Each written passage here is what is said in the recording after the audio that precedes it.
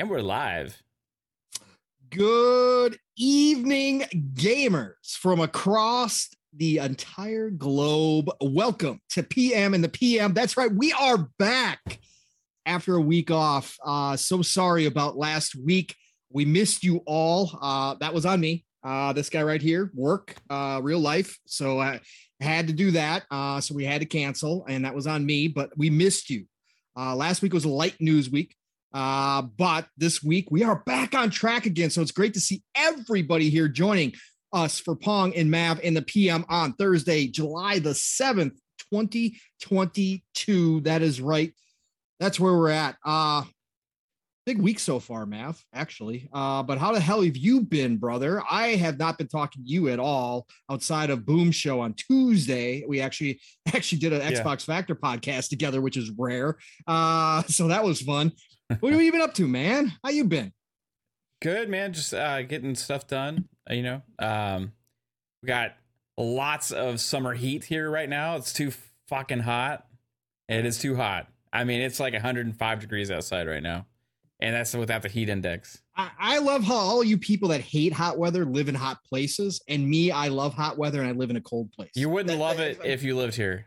Yes, I would. No. Yes. No, yes. I remember one summer we had 40 something straight days over 100 degrees.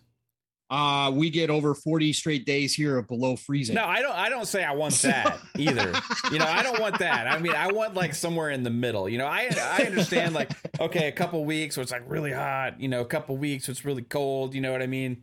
And then like a lot of in between. But like when you're like 40, like we're kind of in a stretch like right now, like where we're going to have a couple weeks over 100, right? Yeah. And when you get that consistent hot and no rain, no cold, it's like 100 degrees at 8 o'clock at night, bro. You've got a beautiful pool in your freaking backyard. Like that's like the water life, is man. Fucking warm in that pool. That's amazing. That one's hot outside. Oh my God. You want to get an escape from it? You get in, it's like so fucking. It's like go take a goddamn cold shower, would you? Jesus. Sounds nice. It does. It's so hot. It is so hot, man. You touch the seatbelt, it burns your hands. Like this has been Texas weather brought to you by PM in the PM. It's too freaking hot, bro. I do. The last couple of years though, it's been like more like lighter summers, like a lot of rain and stuff, which is really weird for here. It's not usually like that, but I feel like that's coming to an end. I can feel it's going to be getting to normal Texas summers again, because this is a brutal one so far, and it's only like early July. We have like a whole nother like 6 weeks of this at least maybe 3 months, because sometimes it goes into like mid-September, late September before we get any relief. Well, good. Then you could just sit and bitch and complain inside while you play video games, right? That's true. I am. Yeah, that's pretty much. I complain because I don't want to go outside, but it's also really extra bright too. It's like, oh my God, it's fucking so bright, dude. Caitlin, how do you deal with this, man? Caitlin, how do you do it? It is so bright, dude. It's insane. You can't go outside and feel like you get blinded. But yeah, right now I wish I lived in a cold weather climate. Now, come winter, I would want to be in Texas. That's the solution, Pong. Just have two houses, a summer house and a winter house. Get to it. Yeah. Get working. Yep. Okay. But besides bitching about the heat, man, it's been good. Just like I said, getting stuff done. I've been actually watching Game of Thrones for the first time. Nice. Yeah. And just playing random games, dude. I've been playing a lot of Diablo. Diablo 3, Diablo 2 Resurrected. What else have I been playing? I've been playing, like, I dove back into Battlefield to give it a go. Are you serious? Halo Infinite. Yeah. Yeah, I reinstalled it. On that? It's, dude, okay. The new map is pretty good. Oh, I'm sure it is. Again, we have had a great time every time we play it, so it's never been a problem. It's I was having a blast. The game is dead pretty much, and according to EA. So, I don't think it's going to get like any major long-term support like we're used to with Battlefields. However, It's fun. A lot's been improved since last time. Even though like we didn't have as much issues as other people did, it feels a lot better than even it did then. So still got some some little minor nitpicky things, that I'd like to see it done. But other than that, man, it's been a good time. How have you been, sir? You've been on that Naraka. Well, I was for an entire weekend, that opening weekend with Steel, and then K Mega, the blue one. We were rocking and rolling Naraka for almost the entire weekend. I put like 9-10 hours in that weekend, I think. But then I haven't had any time until this past Monday. July the 4th, I think I hopped on with Steel late night. I think it was Monday. I can't remember. My 4th of July weekend was a lot busier than expected. So I didn't get as much games as I thought I was going to, which was disappointing, but that happens. But I did get in some more Naraka. Again, as a non-battle royale dude, that game is fun. I still have some frustrations with it. Some of that battle royale stuff that gets to me, like, it's just like, oh my God. But 24 Entertainment, the developers behind that, for their first time out making this game, the dedication they have to this game, all the updates they've already done to this game, what they have plans with, obviously bringing the single player experience into a battle royale like this, giving you that campaign mode. And then on top of that, they are heavy on social media. They've responded to Steel and said they're going to bring it to their team, because Steel, of course, asked for customizing colors, right? Being able to have different color palettes. They're bringing it to their team. They responded to Steel right on Twitter. So again, I got to give them props. Again, this is one of those up and coming developers that we talked about here, that Steel and I've talked about in Living Split Screen, from the East, from China, that we just don't know where this talent's coming from. There's so many places exploding now with gaming. This is a really cool, this is something new that came out that kind of, again, caught me off guard, because I never thought I'd be interested in it, but they've done such a great job with it. And they're so proud of their work, and they want to make this the best game out there. And they're so happy to be on Xbox, on Game Pass. Like, their game is getting a lot of run right now on on Xbox. So all of that, I think it's really cool. So yeah, I have been enjoying that. Actually finally got a chunk of time where I could sit down to some Shadowrun. Because I dabbled in it and was loving everything I saw, but I actually got a solid 3-4 hours in, I think, a block of time. Nice. Where I actually sat down to Shadowrun, and my God, again, it's the golden age of gaming. The game's not going to be for everybody, but these are the types of games that we missed all last generation, man. All last generation. And yes, is the game old? Yes, it's older. Is it up to date on everything? No, but does it play pretty much like butter on the Xbox coming from PC? Yeah. It absolutely does.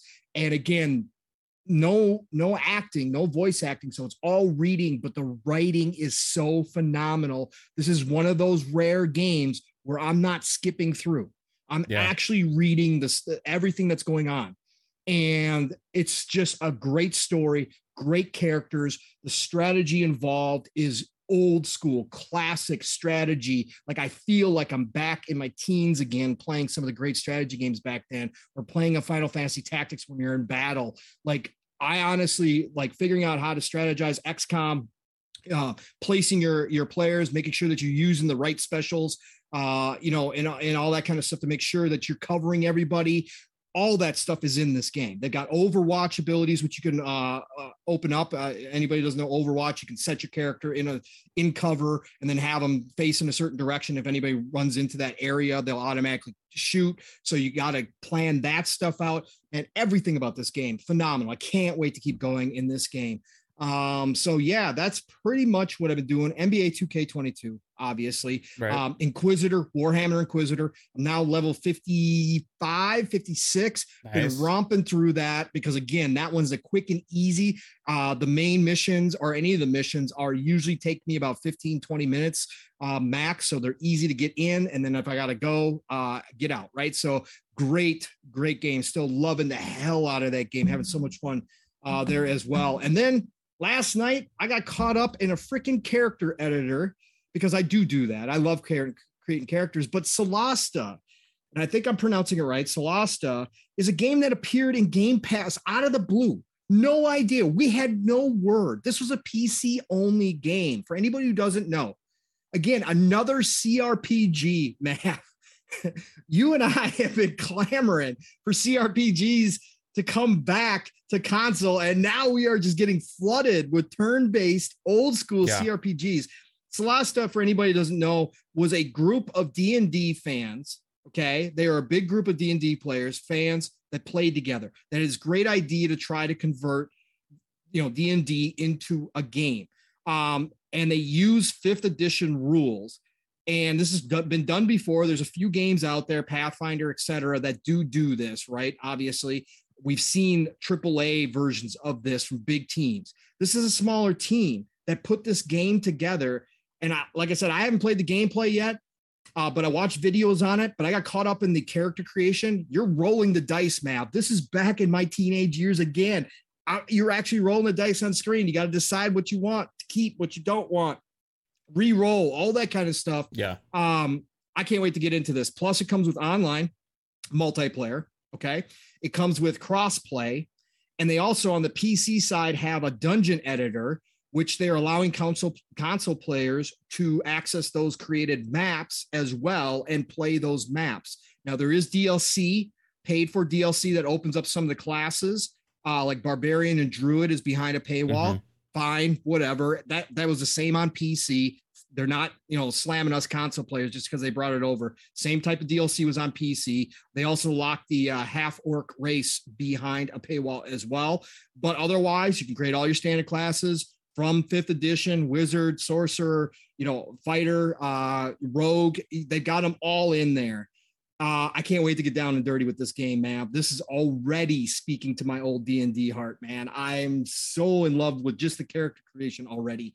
So yeah, that's what I've been doing, man. It's been kind of crazy, man. Yeah. But you and I haven't talked in a couple weeks, so I know. We came DMing about that game, wanting to find some time to play it. I for sure want to try the online on something like that. Yes. I'm wondering. I know it's like turn based, right? But like whenever like these D&D CRPGs, they just like bring me back to Neverwinter Nights. It was like one of my favorite games of all time. And it was because of like the abilities and the classes for the most part.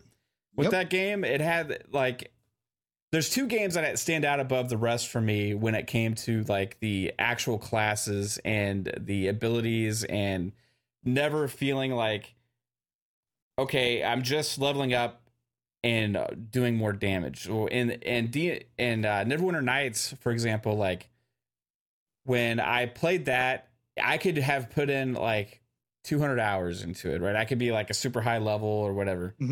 And then I could unlock something new at that point that would change the way I play the game forever, right?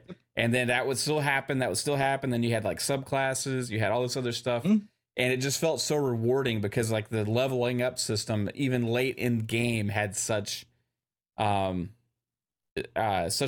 aspects to it. And that's missing from a lot of RPGs, Correct. So whenever like D&D games come out, that's like one of the first things I kind of look at. So I'm kind of curious like what that's going to look like in this one.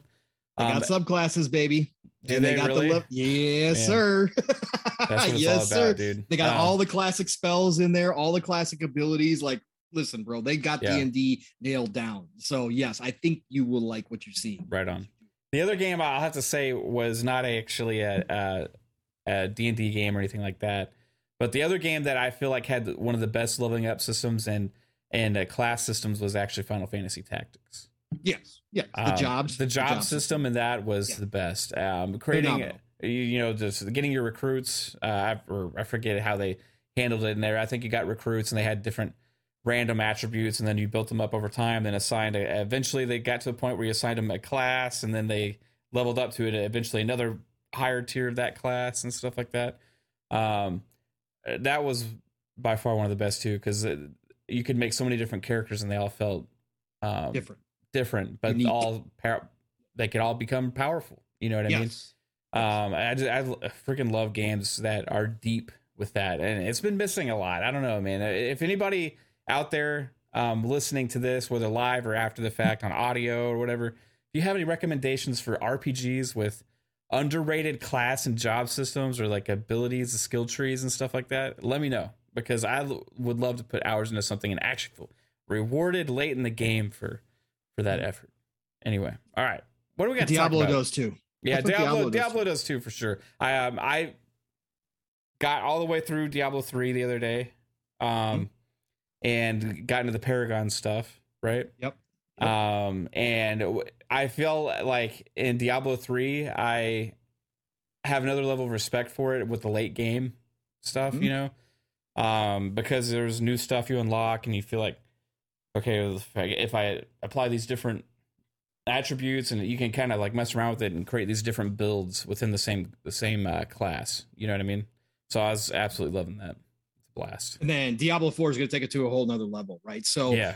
Diablo 4 is actually taking from Path of Exile. And I don't know if you ever dabbled in Path of Exile, Matt, but the skill tree in Path of Exile is considered one of the biggest and most intimidating skill trees you have ever seen in a game before. Right. So, and they're taking from that because they show that's the one that everybody was freaking out about when they showed that whole it looked extra enormous, bro. Enormous. That still pales compared to Path of Exile. Yeah.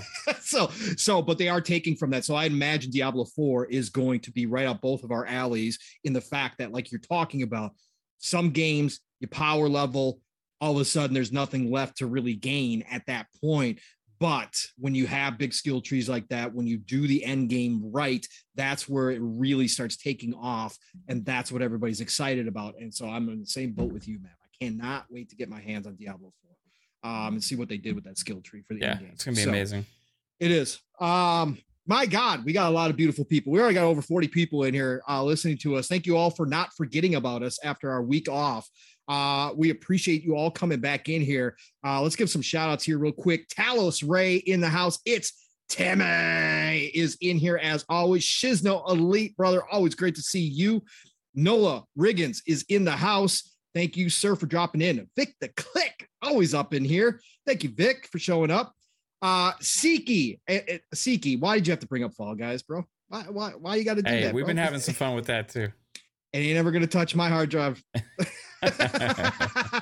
Shout out to the 50 million people who have already played it, though. I'll give them credit where credit's due all the time, man. I may or may have not bought the Halo stuff. Oh my! Of course you did. Of course you did. I shouldn't even act surprised. Rewards. Come on. Hey, it's free. Something. It's free. Hey, Tony Grasso, brother, always up in here saying hi. What's going on? Stone King X, awesome member of this community. Thank you for showing up in here. Mr. Joanna Dark, longtime brother. We got to do a podcast together again someday, sir. I know you're busy too. So, but great to see you. Marlesco, always a pleasure. Thank you for dropping in. Farquaad tonight is in the house. We'll see if he changes his name anytime else during the show. Andrew Cullinane, awesome to see you, sir. You are always out here supporting everybody. Thank you for being up in here. Nick's brother, one of the originals, the OGs. Thanks for dropping in here, sir. And of course, we've got the beautiful Caitlin, who does all of our amazing thumbnails for Mav on the Fun Speculation channel and does a million other things, including cooking amazing dinners that I will never have the opportunity to taste. But thank you, Caitlin, for everything you do behind the scenes. And who else we got up in here? We got Drunken Donut. I like it. Not Dunkin' Donut, Drunken Donut. Very nice. Shout out to the medium iced caramel macchiatos. General Spartan 27. Always good to have you in here as well. And then we had Calorie. I think I'm pronouncing that right. Like a calorie, like a a calorie in a piece of food, right? Yeah. Spelled differently, so, yes, but I still think it's pronounced that way. That's how I've been pronouncing it. Yeah, calorie. Good to see you. It could be Kalari. It could be Kalari. Yeah, we can go Kalari, baby. Yeah, let's do that one. Kalari. I don't know. Kalari. Lore Master Jasper actually is in here. Everybody, when you see him respond to something that Mav and I say, make sure that you do say actually in the chat. For or you can, if you're a member, you can use that actually emoji. That's Jasper when he's in actually mode. Yes, that is correct. Def Leopard, thank you, sir, for dropping in here as well. Who else? We got Dan the Man Cunningham showing up in here. Brother, Always, always a pleasure, sir. You are one of the ones that got me into this podcasting game. Always appreciate you, sir. Thank you so much. So, Masshold, 1977. Mav, don't go outside. It's too bright. Oh my God. Yes, that is the quote of the intros. It is freaking bright outside. I don't know how to actually it is blindingly bright outside. It is insane.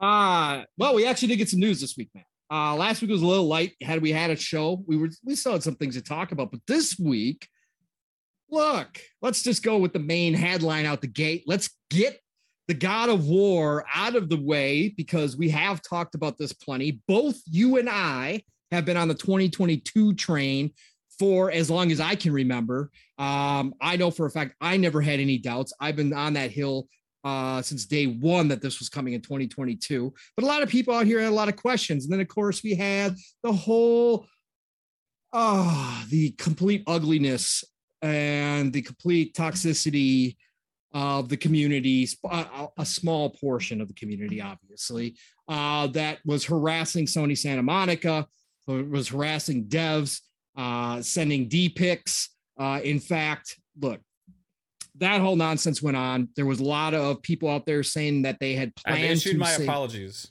Yeah, I know. Well, I'm just glad Todd Howard's not on Twitter because he might call me out. So I'm just going to say that.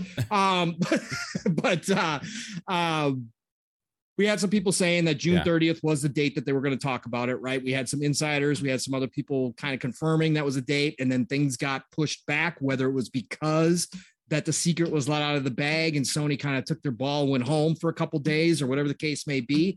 But this week they finally came out in a very unceremonious kind of way, right? Yeah. Like just a blog post, a PlayStation blog post, which is fine because they didn't have anything new to show outside of a brief, a new trailer, but no gameplay. They even said in the trailer, not actual gameplay throughout. So there was some people confused about that. They thought they were seeing something, but it did state in there that was not actual gameplay. But it was kind of ridiculous. It's like this big buildup. Cory Barlog's been back, obviously defending the hell out of his group. Shout out to Cory, doing an amazing job back on Twitter again. But he came out, he's been very vocal in this community, not just about the nonsense and the BS, but also just being out here hyping, doing what he's supposed to do as one of the leaders at Sony Santa Monica. So there's kind of this buildup, Mav, and then the 30th kind of rolled through. Everybody was disappointed. All the bullshit happened and everything went down. And all of a sudden, we get a PlayStation blog post. Hey, by the way, here it is. Here's God of War Ragnarok. Here's a new trailer. We got the collector's editions that we want to talk about. And then, oh, by the way, you guys are wondering when you're going to be able to play it. Well, Mav, we didn't get the 11/11/22 date that some of us were hoping for, but we were close. Like we talked about, Mav, it was a perfect time for that game to fall in now that Starfield was out of the way, right? That was kind of that week, like we all circled and said, look, it's wide open. You want to get in here after the October madness. You want to jump in if this game's ready. We said that week was a good week. And sure enough, 11/9, so November the 9th, 2022, everybody with a PlayStation 5 or a PlayStation 4 will be able to get their hands on God of War Ragnarok. And as a side note, if you do purchase the PS4 version, get ready for another upgrade fee when you move to PlayStation 5 for God of War Ragnarok. That has already been confirmed that there will be an upgrade fee associated with that game. Just a side note for anybody planning on buying it. Mav, were you just blown away, surprised by this? Was this like knocking you off your rocker that you just couldn't believe this was happening, that we're getting bookends from Sony, that Sony's actually taking the holiday season serious this year, that they're actually going to come with a game, a big first party AAA, one of their biggest titles overall, just in time for Christmas and Black Friday and shopping season? Shock you? No. Last year, ever since we saw when did we see the original gameplay trailer? Was it last year or this year? It was last year. Ever since then, been saying this game is going to be probably 2022. People are like, no. And I honestly think a lot of it is just from Xbox fans not wanting them to be able to get a game in 2022, like another big game 2022. For some reason, like it just like trying to no, they're gonna get delayed because our games got delayed, or you know what I mean? It's like, but like when that game was shown, I had no reason to think that it wasn't going to be able to hit 2022 just because of like what they showed. You know what I mean? Like it was confident gameplay. It looked very similar to the last God of War game that we got. So it kind of like didn't see any reason why it would take like that much longer. You know what I mean? So yeah, we were confident. I think we've been consistent on this, Pong. So congratulations. There was one point in time where I started to waver a little bit, but only saying that as a possibility.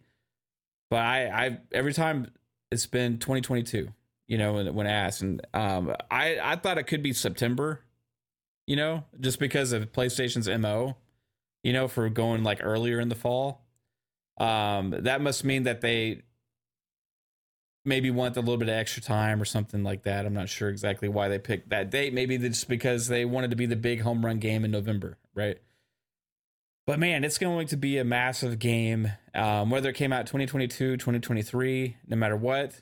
And yeah, it's another good year for PlayStation, right? I mean, they had lots of good releases this year. I mean, some people like are like hit or miss on some of the titles, but like you can't say that their first party didn't come through this year, right?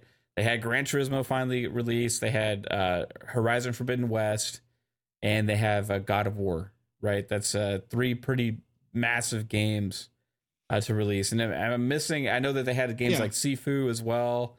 Sifu. So here's the list so far, right? So for console, they're gonna have the Uncharted collection, right? Yeah. The remake. They're gonna have they had Sifu, Horizon Forbidden West, Gran Turismo 7, Ghostwire Tokyo, Stray. Yep, Stray. They get Valkyrie Elysium in September from Square, obviously, which is console exclusive to them. So big deal. Actually, it looks really good. That got a new trailer this week as well. Looking fantastic. Okay. Yes.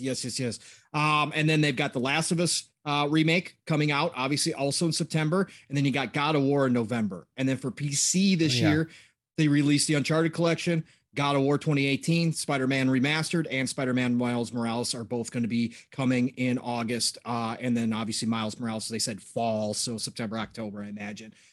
So yeah, I mean, again, we could debate about what the games were. Like Gran Turismo, you know, had its issues. Horizon Forbidden West had its issues, and it unfortunately got hit by the train that was Elden Ring. But still top quality first party titles coming out of Sony this year, and they're gonna finally bookend it, man. This is not their MO to bookend the year. They don't care about holidays. Usually the holidays not their forte. Usually they kind of kill it after like August. It's early September at the latest. You know, it seems like most of their stuff is usually the first half of the year. At least that's what it's been lately.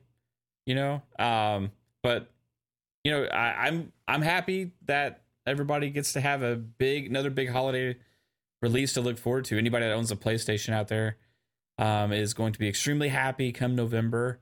I personally am not like a big God of War guy.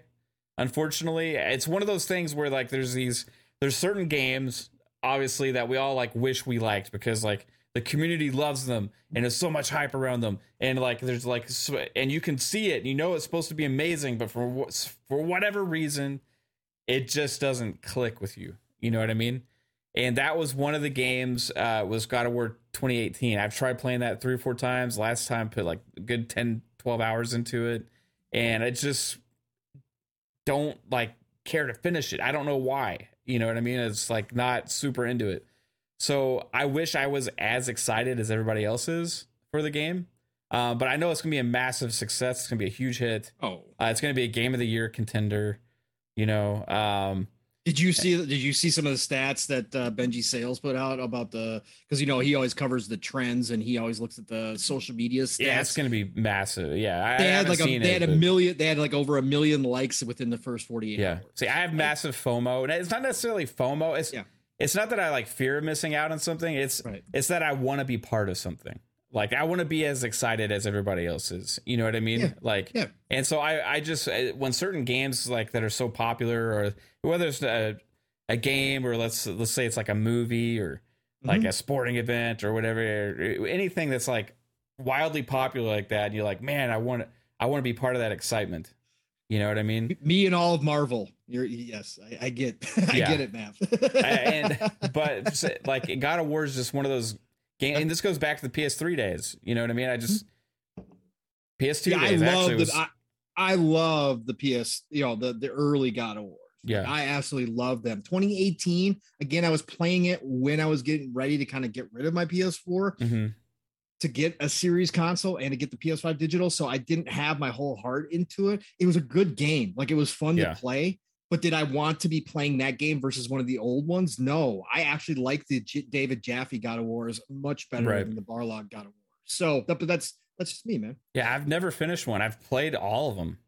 Yeah. I've like started all of them. I just like have never finished one. Like, I know the originals were way different than this. You know what I mean? Yeah. Like, this is like a very narrative focused, like close. There's no jumping action, like very cinematic. It has great combat and stuff, and like great voice acting and everything. It's like one of the most like impressive games that came out, especially like in 2018.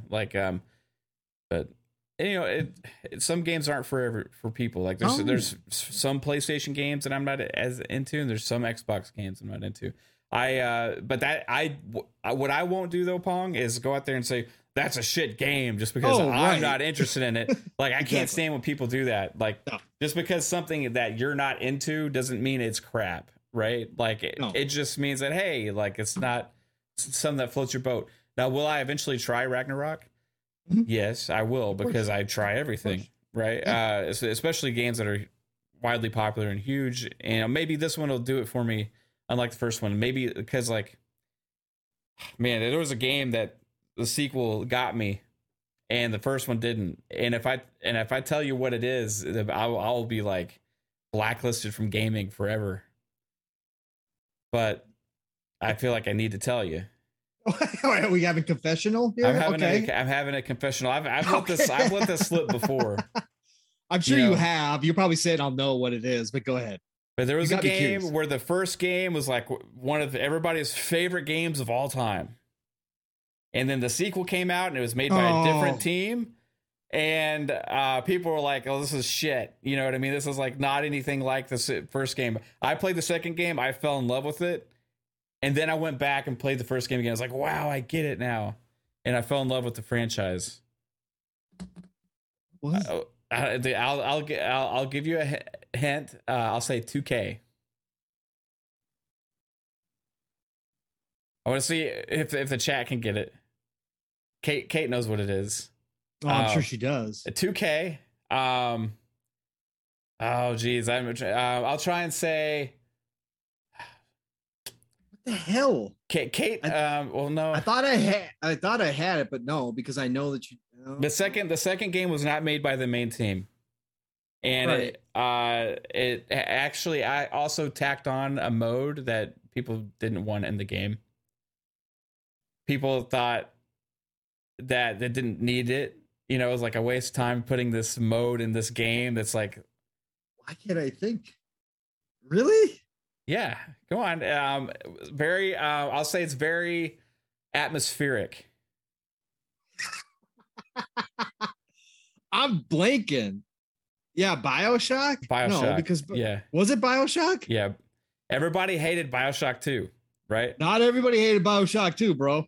Well, all I heard was hate from it. Like, BioShock 1 is like 9s across the board game of the year. BioShock 1 is one of the closest 10 out of 10 games you can ever have. Yeah, I didn't like it at first. Right. Well, that's fine, but BioShock 2, I do remember some people having a little bit of a problem with it, but I don't remember this entire hate mob over it. Like back in the day. I will say there wasn't a hate mob, but it got like 7s and stuff compared to like the nines and things like that, right? Like, I and love two, so I love two. So I played two because I was like, oh, it has multiplayer mode. So even if I like don't like the single player, like I couldn't get into the first one, at least I'll have some fun trying out this multiplayer. I forgot it even had multiplayer, to be honest. Yeah, I tried it. That's why you lost me, because I was like, yeah, it had multiplayer mode. I do not remember that, bro. I never touched the multiplayer. You know what's funny is I probably played like 5 minutes of multiplayer, but I got sucked into the single player campaign. Like I got hardcore sucked into it. Like the first one didn't grab me, but the second one did for some reason. Now after I played the second one, I was like, wow, that was great. And I went back and I enjoyed the hell out of the first one. But sometimes like a certain thing, like maybe you watch a sequel to a movie or you play a sequel to a game or something, and it gets you interested in the franchise, right? And then you go back and appreciate the originals more. I'm hoping maybe that's what'll happen with Ragnarok. Just hoping. Maybe, and it certainly could. I think it's going to be very similar to the first one, obviously, but Corey's been out here, and Corey's not an over the top hype man either. He's very good at what he does, and he's just a good dude overall. But he has been saying that people are going to be like wowed by this game. Like this is going to be. So I think that whatever they did, Matt, whatever DLC he had planned, and I know that's the favorite of the other side is saying, it's just DLC. I when this game hits, I don't think people are going to be saying it's DLC anymore. I think that's probably why we got it this year instead of last year, is because the simple fact is they took it to a whole nother level, and this is going to be its own standalone. It's not going to feel like a lot of people felt like with Miles Morales, that it was just DLC that came out as a standalone. I think a lot of people are going to feel like, no, this is a full blown game. So I think that they're doing wonders here. And I'll say, Matt, too, to your point about people, saying, well, the people out there that just because they're not interested in a game, they just say, well, this game's shit or whatever else. Also, the same thing goes for the other people on the other side too, as well, that if you're not interested in a game, doesn't make you less of a gamer, or doesn't make you right. You know what I'm saying? Just because you're not big on these big home run AAA games that everybody's playing does not make you less of a gamer. Okay. And that side, the other side tries to do that as well, where they say, well, you don't like Spider-Man. What are you talking about? You don't like games. Oh, okay. All right. Well, no, that's not how this works, folks. Okay. So, because again, Spider-Man to me was fun, but like I got bored with it. I was like, I'm done. Like, again, I got the same thing that happened to me with Batman, right? Love Batman. But I got bored with it. I've been back to Batman multiple times. Arkham. Yeah, you don't into the Arkham games? I like them, but I just get bored with them after a while. Did you play? Which ones did you start with? Did you start with Origins or I mean, not Origins, but Asylum? No, not Origins. I started with Asylum. Okay. And I was enjoying it, but Metroid. That's a Metroidvania game. It's a Metroidvania, right. And it was okay, but obviously when we got to Arkham City, right, and then I love the combat system. Right. Love the combat, love the dance, right. Of Rocksteady. Rocksteady does it better than anybody else. Really enjoyed that. But then again, normally I like open worlds. I like big cities. I like lots of stuff to do. I just got bored. I like got done with it. I was like, oh, man, it just doesn't interest me anymore. I hear you. But to this day, again, I will still say it's one of the best combat systems out there. Rocksteady does a fantastic I mean, it's been copied by every game under the sun at this point now because of how good it was. I also got to say, hey, I'm full of shit because I just looked it up.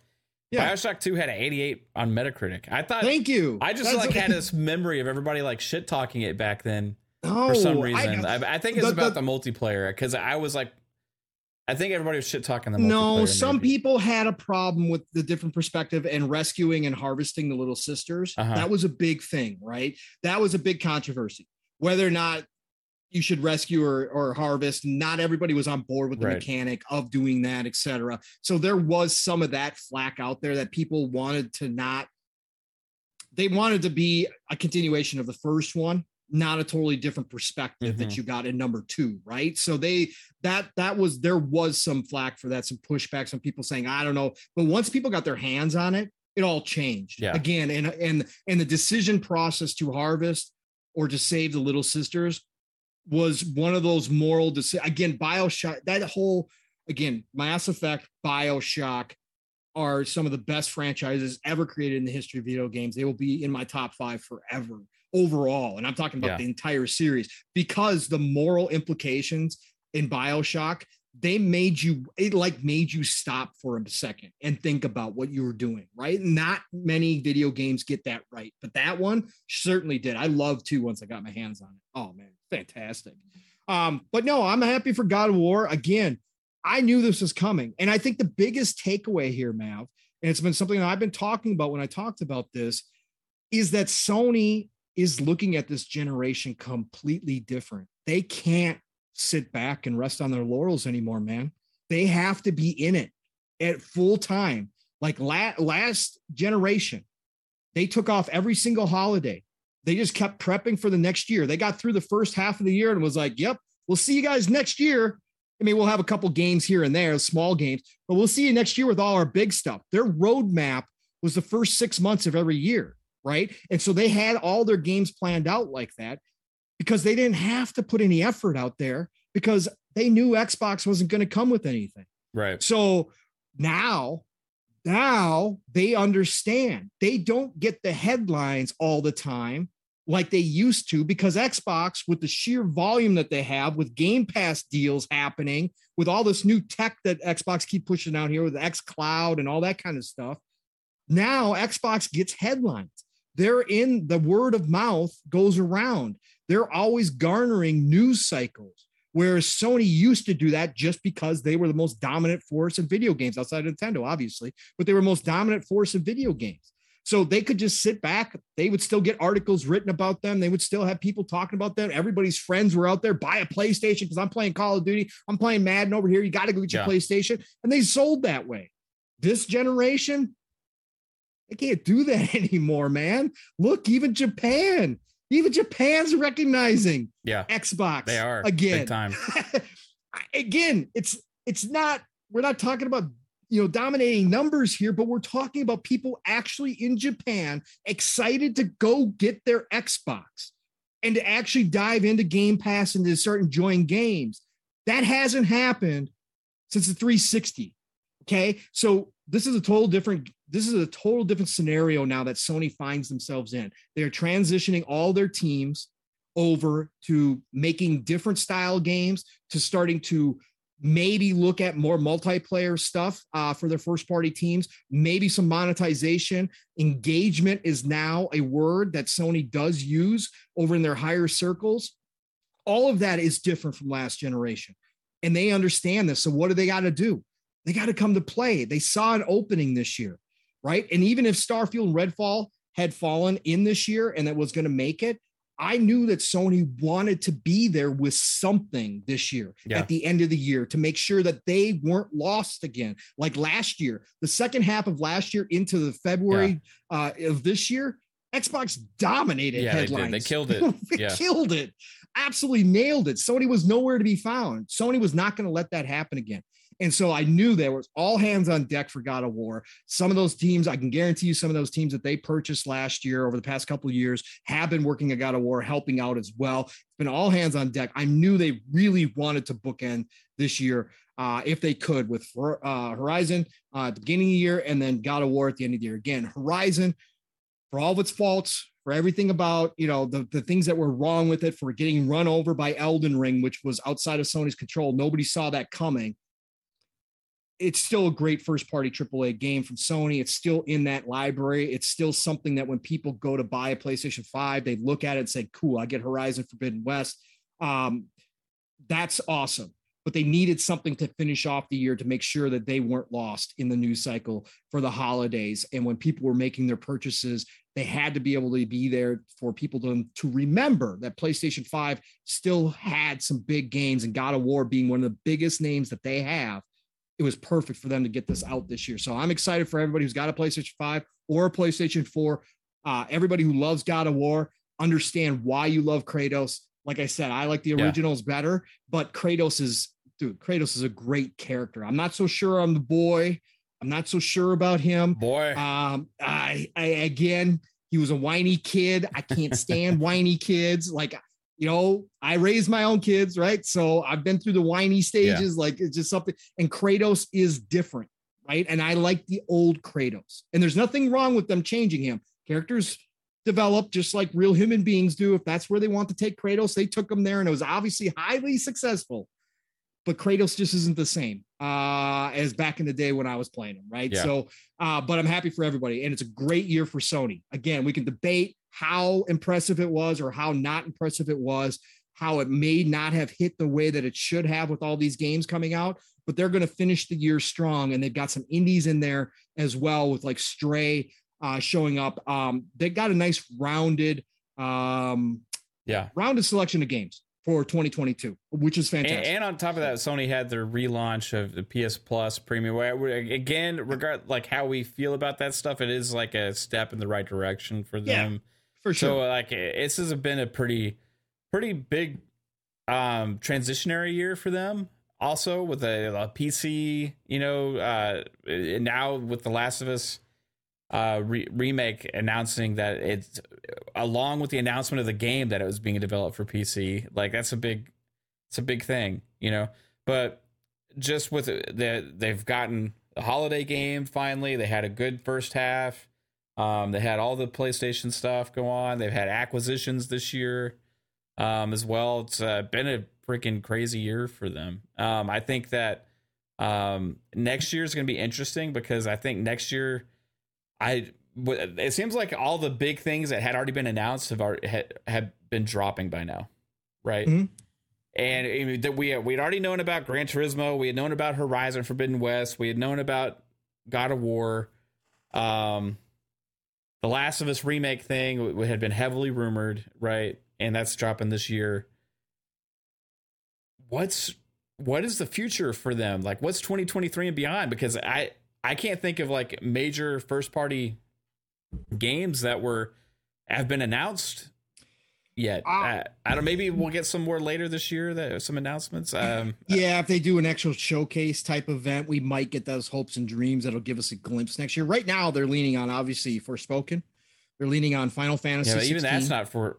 Those, no. Those aren't first party, right? Those are Square, they're not first party, games, but they're just they're excluded. Yeah. Again, they don't have the same impact. No, they don't. They don't. But again, Final Fantasy 16 has huge impact. Okay, that by itself is almost a first party title, the way it affects PlayStation, right? So everybody's going to be all over that, especially how good it's looking.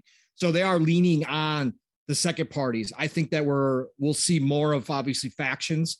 The Last of Us multiplayer, which Steel, he's in the chat, brother. Shout out to you who just hopped in here. Jigga J hopped in here as well. The Rock and Warrior Gamecast. Good to see you, sister, as well. Thank you for dropping in here. UK lad, brother. Micah Ford is in here as well. And he also dropped 10 gift memberships. Micah 10 did. Gift memberships. Micah is like the gift the master when it comes to like gifting memberships out, man. Appreciate you, Micah. Yeah. So for those that don't know how that works, like if you're on a web browser, I think you may have to be on a web browser to do it, but there's on top of the screen, on top of the chat, there's supposed to be like a button that if you're not a member currently that says like accept gift membership on this channel or something like that. I don't know what it looks like because I haven't seen it, obviously, because I'm on this side, but if there's supposed to be a button up there to be able to actually accept those. That's the way it works on YouTube instead of like Twitch, where it just kind of automatically does it. You have to hit something to be able to get those. So I think that a few people have already gotten those, but it looks like there's maybe 7 more, maybe six, 7 more out there to be nice. Gifted. Go get them. Well, appreciate that, Micah. Yeah, appreciate it, Micah, for sure. Absolutely. But what was I saying? Oh, first party stuff. So I think we'll get something on factions next year. I think it might come out in early form, beta form, maybe at some point as well. But I think that we will get some kind of showcase map that does give us some hints. I think Spider-Man 2 could be ready next year. I think the Wizards over at Insomniac could pull it off again. I think if they're going to stay cross-gen, which I believe they probably are, according to Jim, I think that Spider-Man 2 is going to be cross-gen. I think that they're going into next year still doing it. And so I think from that standpoint, they're going to use a lot of the assets they've already got. Yeah. It's going to be a quick turnaround. Insomniac are Wizards. There is zero doubt about that anymore. Okay. Those guys are one of the best in the biz over there, that whole entire development house. So I think we could get Spider-Man 2 next year. I did forget about Wolverine also. They had announced Wolverine. Yes, that'll probably be Wolverine. a couple years away, but I think that's 2024. Yeah, I'm thinking that too, Matt. But then we know that some of their teams have been working on multiple projects. We know that they've been growing some of their teams. We know they got a ton of second party deals in the works. They got those 10 or 12 games of the service titles throughout the next couple of years. We're going to start seeing that stuff, right? And I think next year, I think Sony's going to be okay. Now, next year, assuming Xboxes, everything that we know of at this point, we don't have any more problems next year. Look, it's going to, Xbox may overwhelm Sony, but I think Sony's still going to have a solid year next year for sure. So I think everybody's really healthy right now. Let's put it that way. Mm-hmm. It's just the Xbox, if they finally get everything moving in this right direction. Get that onslaught. Yes. You know, yes, the avalanche. We know we're going to get it in the first half of the year, right? The question is, what do they have for the second half? Right. So that'll be interesting. You know, it will be, especially holiday. What's the big game next holiday? And I think it's Avowed. Personally, that's why they didn't announce it for the next 12 months. I think Avowed comes next holiday. And then we could get a surprise Hellblade. I'm still not on board with that. I think that's still 2023. But who knows? Maybe their Ninja Theory is further along than both you and I think they are. I know we talked about that on Boom Show on Tuesday. You mean 2024? Yeah, I think they're 2024. Yeah, I'm thinking this year. Never mind. 2023 holiday. Yeah, no, but I think that they're spring 2024. I think it's a good spot for that game. But who knows? Maybe they're ready. But yeah, the onslaught's coming. And again, Sony is going to be fine. There's no doubt about that whatsoever. And they're going to have surprises. There's stuff that we don't know about.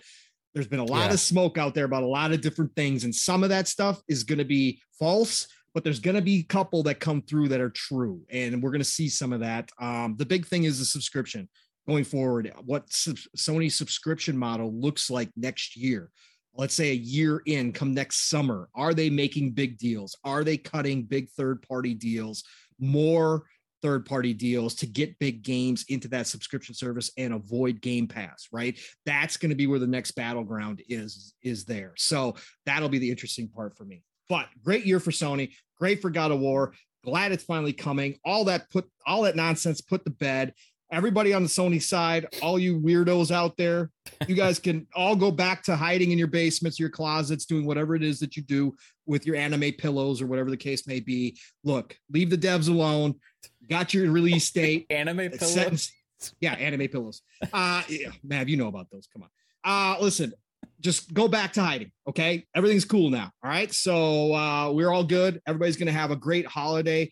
Even on Xbox's side, even without first party titles, we are still going to be slammed. Did you see that new Dark Tide short clip, man, that they posted? Yeah. Oh, brother. Yeah. That is looking so good. Freaking fun this holiday on Xbox. Yeah. I mean, it's summer. But when is that? That's in when is Dark Tide? That's Dark Tide is August. Is August, yeah. Yeah. I believe so. Early fall, late summer. Yep. You know? Yep. Oh, we're going to be ripping and roaring, man. It's going to be so much freaking fun. Let's see. Where to, Mav? Well, like I said, Mav, hey, listen, you know what? You and I have talked about this plenty, right? A lot of people during E3, not E3 time, dismiss some of the smaller shows, right?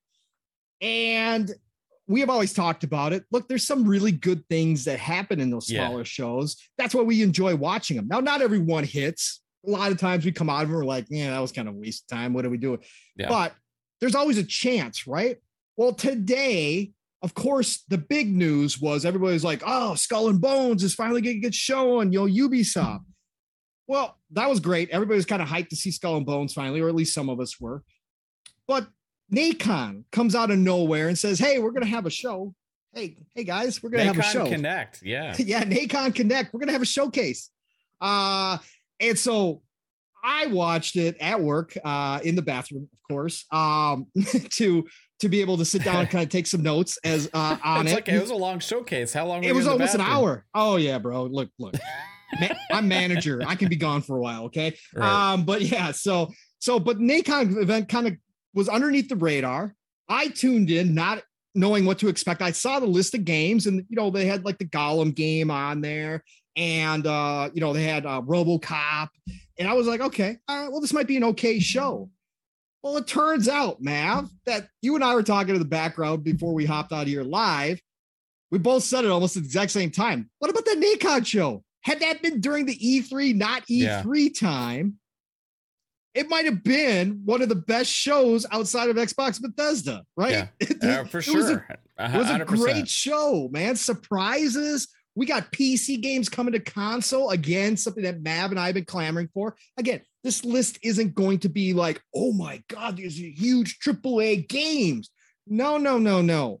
But what NACON has done has gathered together quite a nice little list of games that they're publishing. And it's actually pretty impressive. And these games fill a need and fill a role to a lot of gamers. So not all these games are going to be for everybody. But listen, we're going to run this down real quick now. And then I'm going to get your thoughts on it.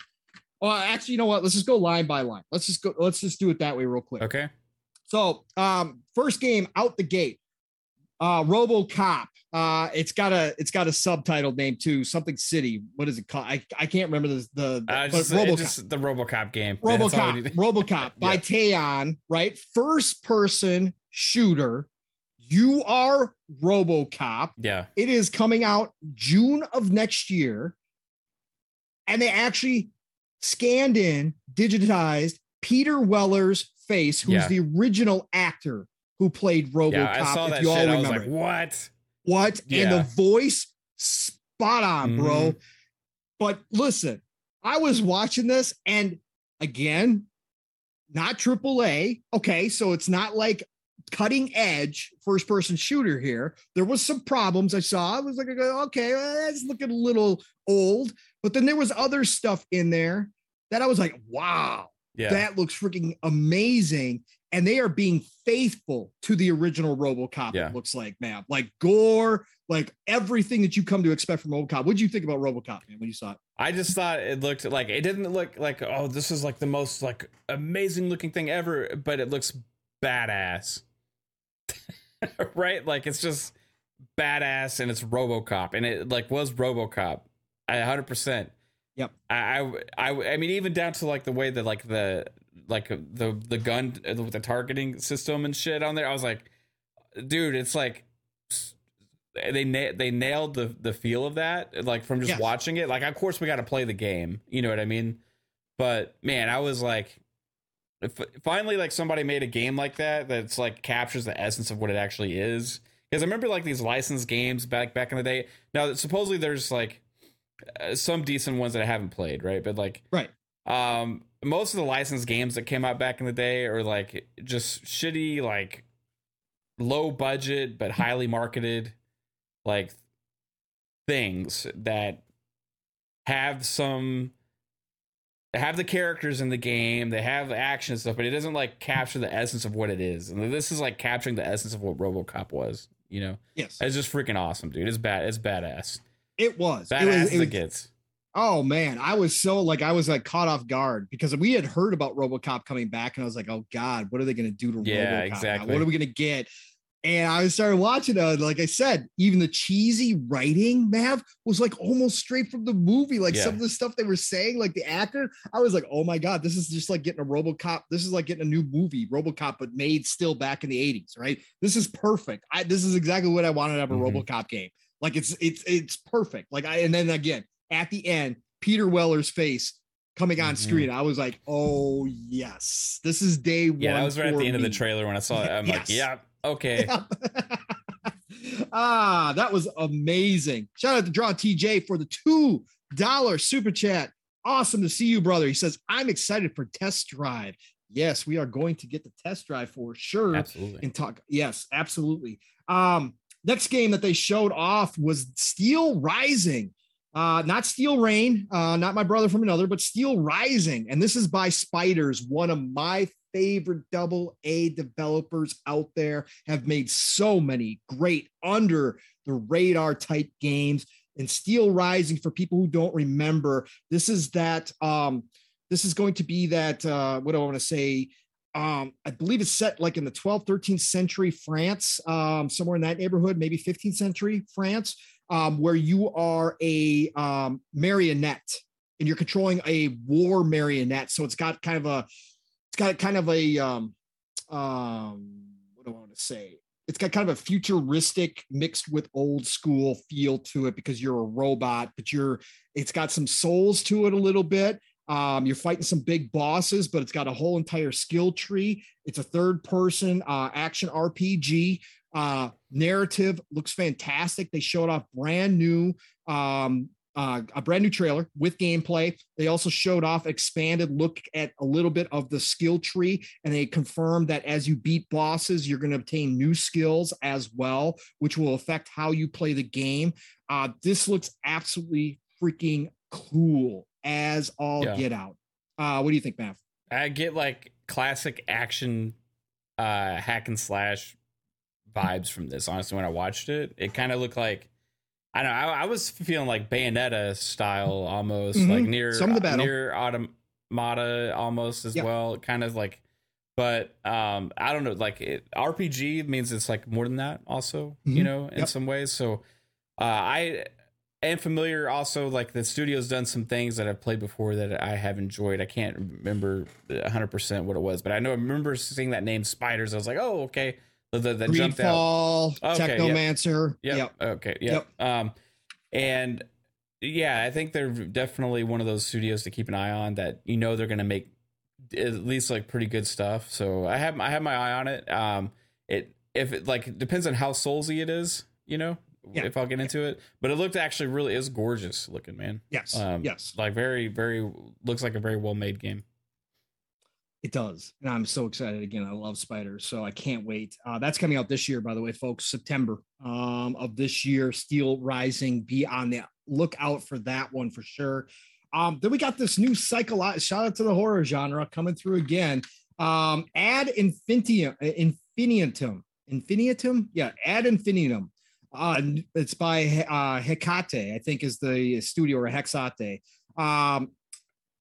First person psychological horror coming out April 20th of 2023. Horror fans are going to be going nuts. This is the one, Mav, the trailer where you were kind of, I think it was World War I, and you were kind of in and out, and you were like waking up like in a, you know, in kind of a makeshift morgue with all the bodies, and you like get up off of one of the tables, and then you got all this psychological, and then at the end of the trailer there's some kind of, you know, demonic monster chasing you, what looks like a demonic monster. So definitely really weird. Do you have any thoughts on that one, brother? That I'm not going to play that game. You would be both. It looks cool for people that like that kind of game. It looks like it could be like a really popular horror game. It's just not my kind of horror game that I like to play. You know what I mean? But it looks cool. Yeah, it does look cool. And then we got one that we were both interested. Hey, shout out to Shizno too. He said he already pre-ordered Steel Rising. That's nice. Right, brother. That's how you do it. Nice. Congratulations. Mitchie dies a lot. Thanks for dropping in here, sir. Appreciate you. Then we got one that you and I got both excited for here, Mav. Another one of those PC games. I was like, oh, this is going to be PC. And then they went to the developer at the end of the interview, and he's like, coming to PC and console. I'm like, hello. Yeah. All right. We're in business. Again, golden age of gaming, folks. We have not seen this many PC games come to console since the 360 era. It is absolutely insane. I'm so happy. But this one was Crown Wars, The Black Prince. And this is by Artifacts Studio. It's a squad-based, tactical, turn-based game, Mav, coming next year as well. Looks ridiculously cool. Looks like a really great narrative. What are your impressions of this one, man? It just looks cool, man. I like this tactical turn-based style games like this, and it looks like a different take on them. You know what I mean? Like, you remember like I think I played this on PS3, or maybe it's 360. I can't remember. It's like it's like a World War II tactics game. It's like a JRPG. Valkyria. Something. Yes. I can't remember. But that game, like, I think it even had sequels and stuff since it did. But awesome. Sometimes like a game comes out that's in a genre and it kind of puts a twist on it and it can create something brand new. You know what I mean? Yes. And this kind of reminds me of that a little bit. Like, it looks like it's doing something different with a tactics style game, and I'm all for it, dude, 100%. And yes, please, if these guys can bring it to PC and console. There's no excuse for the big publishers to skip out on consoles. I don't know who's making the main decisions to bring so many of these games, especially from Nacon. There's so many of these games that are coming to console and PC. Maybe it's a Nacon thing, right? Maybe it's a Nacon thing because it seems pretty consistent across the board here. Shout out to them if they are actually being adamant about that. I don't know what the decisions were, but EA, I'm looking at you. Sega, I'm looking at you. You know, Microsoft, Xbox, I'm looking at you. Guys, like these companies, these small devs and these smaller publishers are able to get these PC games across the board day one on PC and console at the same time, simultaneous release.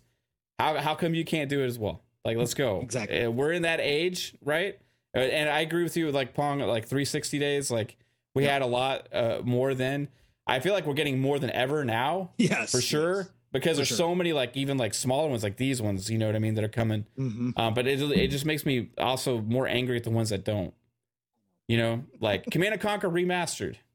Where are you? Should be. It should. You know be what I mean? console. Like, let's crossplay. go. It should be here. EA. There's no excuse for the big boys either. Yeah, that's the big thing. Age of Empires, it's like should have been day one across the board. It should have been day one across the board. You know what I mean? It just doesn't make sense when they skip out. You know what I mean? Like I'll even say Diablo Immortal for Blizzard. You know what I mean? Like you're going to come to PC and the fact that it's on PC, like, you know, why not release on console as well? You know what I mean? Yep. Like it just doesn't make sense when these companies kind of skip out. And I'm not a huge fan of that, but I am a fan of these guys that don't skip out, and it makes me want to check it out 100%. So I think Sega's trying. I think Sega's trying though, because they are bringing Humankind. Yeah. Which we never thought would come either. Yeah, but like, so where's the Total Wars? Where's Total War?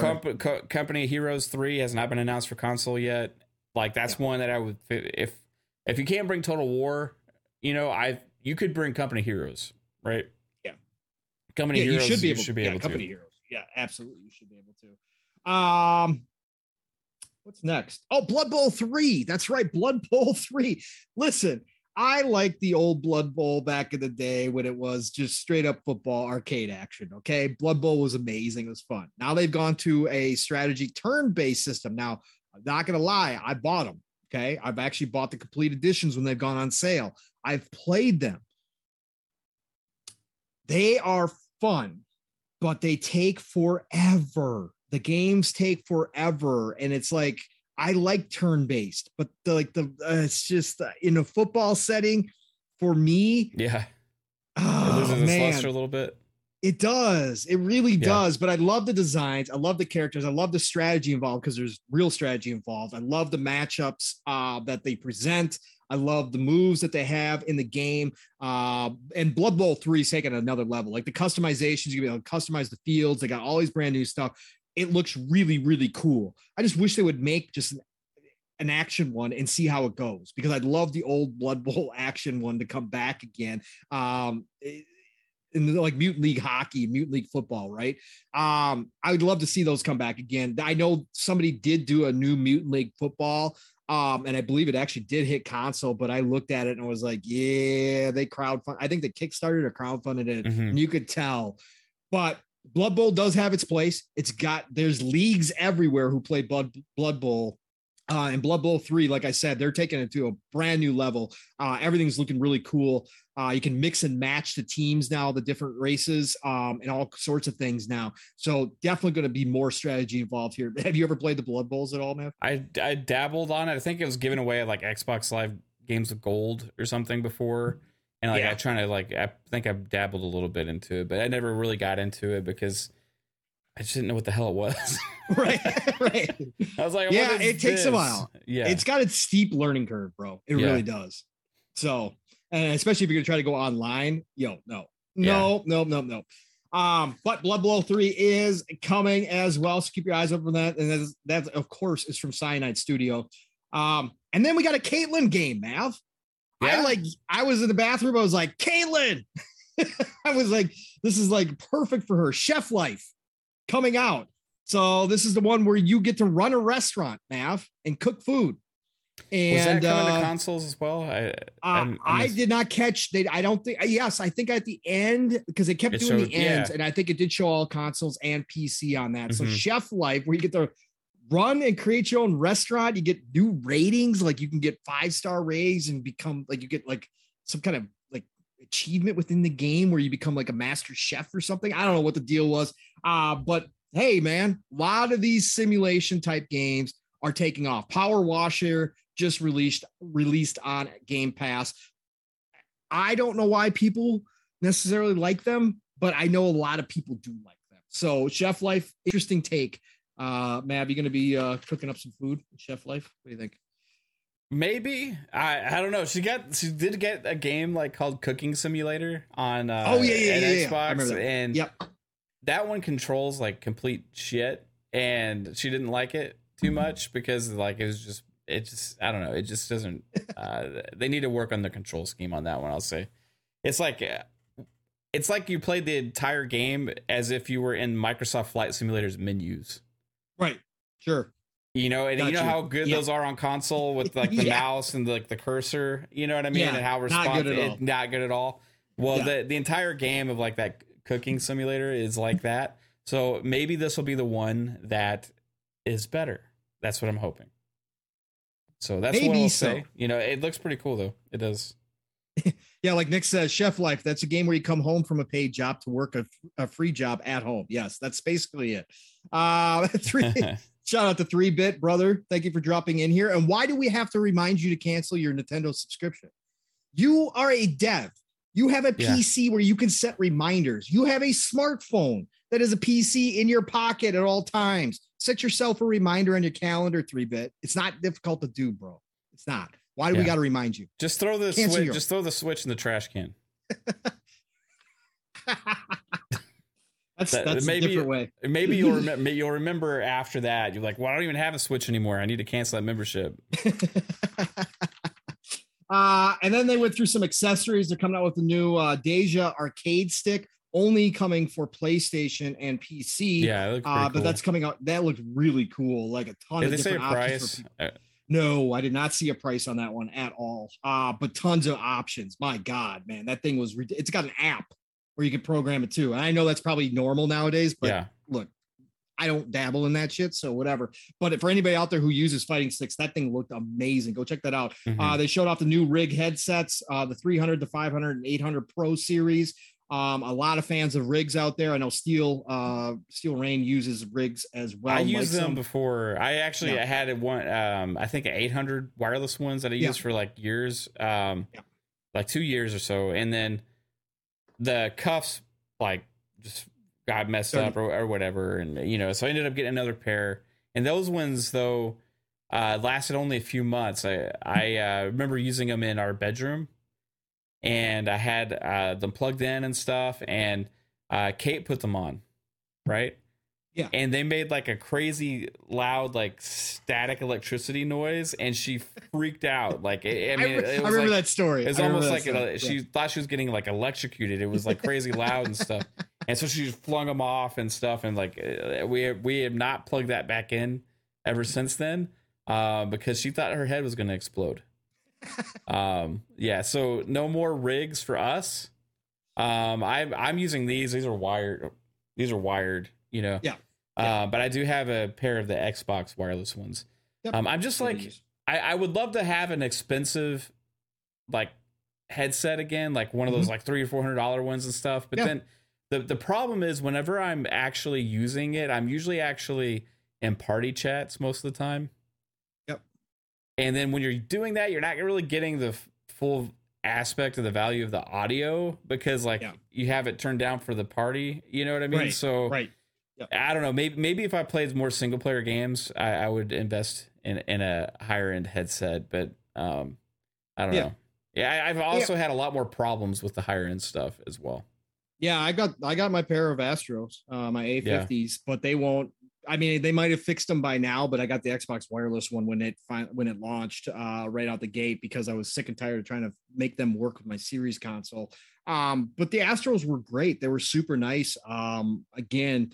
You spend that much money on them. Yeah, I went through 3 pair of Astros. I have this whole headset graveyard, dude. Like I feel like the Astro owes me money. I feel like Turtle Beach owes me money. Turtle Beach, yeah. Plantronics, so like Logitech. Everybody owes us like a couple $100 worth of defective headsets. I mean, it's just like going through the pain and the hassle of dealing with the companies and stuff, you know, like I maybe should get like a extended warranty when you go and check out for those damn headsets, man. But I got to give a shout out to HyperX because I got these. And now this is a wired one too, which is crazy. The fact that like, cause wires are the ones that always go out faster for me too. I've had these since before I started this channel. Right. And they're still working. Right. And they've worked great. And they're having, you can ask for. Yeah. I mean, that's what you want. You want to buy it if you like, I mean, these were not like super cheap. I mean, they're probably like $80-$90 or something like that. I don't remember how much I spent on them, but this first headset I've had that's wired that has lasted more than 2 years for sure. Right. So shout out to HyperX. Sponsor us. Yeah, why not? Do it, please. All the headset companies, please sponsor us. We'll try out your headsets and talk about them. And I'll take back any bad things I said.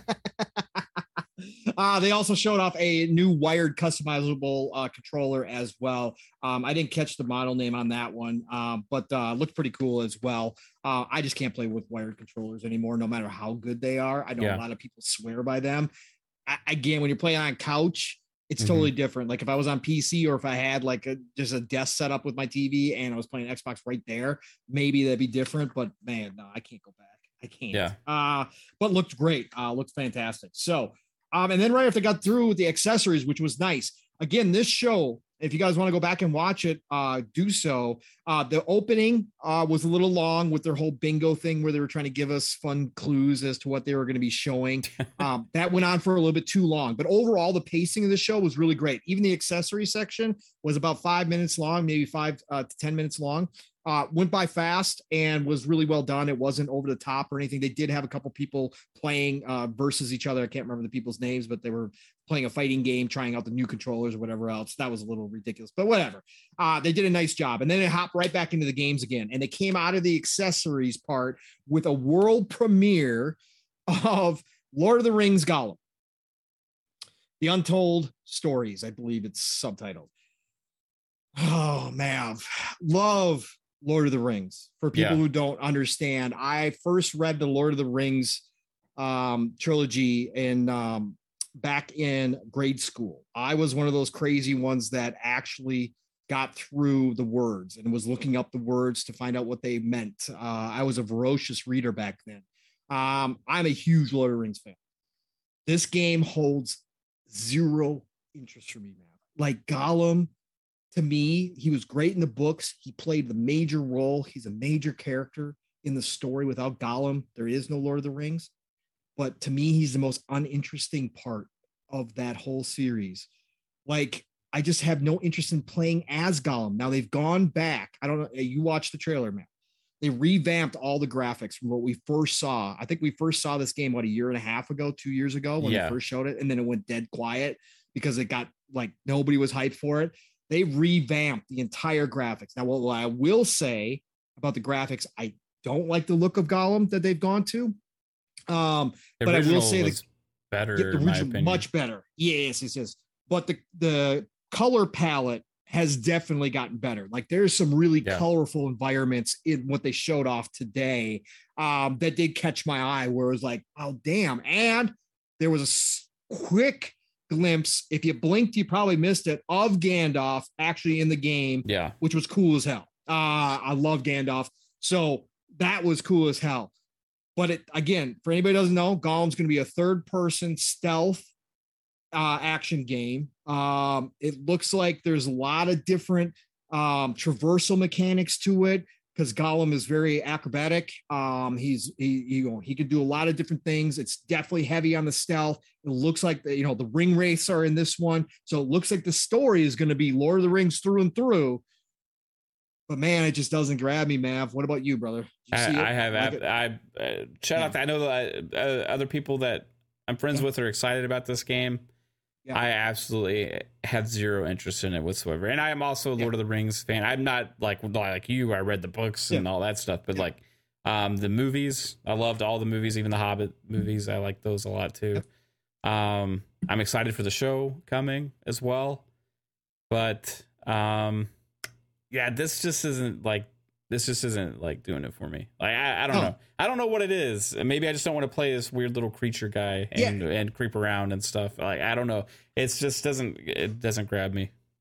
No, but I know a ton of people are excited. Shizno, shout out to you, brother. I know you were excited for this game. And I understand why. It doesn't look bad at all. No, it looks great. And I love stealth action games, right? So normally I'd be all about this. Again, it's just Gollum for me just is not a character I've ever wanted to play. Like when I fantasize about Lord of the Rings, like having that power trip of who I want to play, Gollum's not on that list anywhere to be found, right? It's just not that thing. I want to fight Gollum or I want him chasing me around or whatever the case may be. That's cool.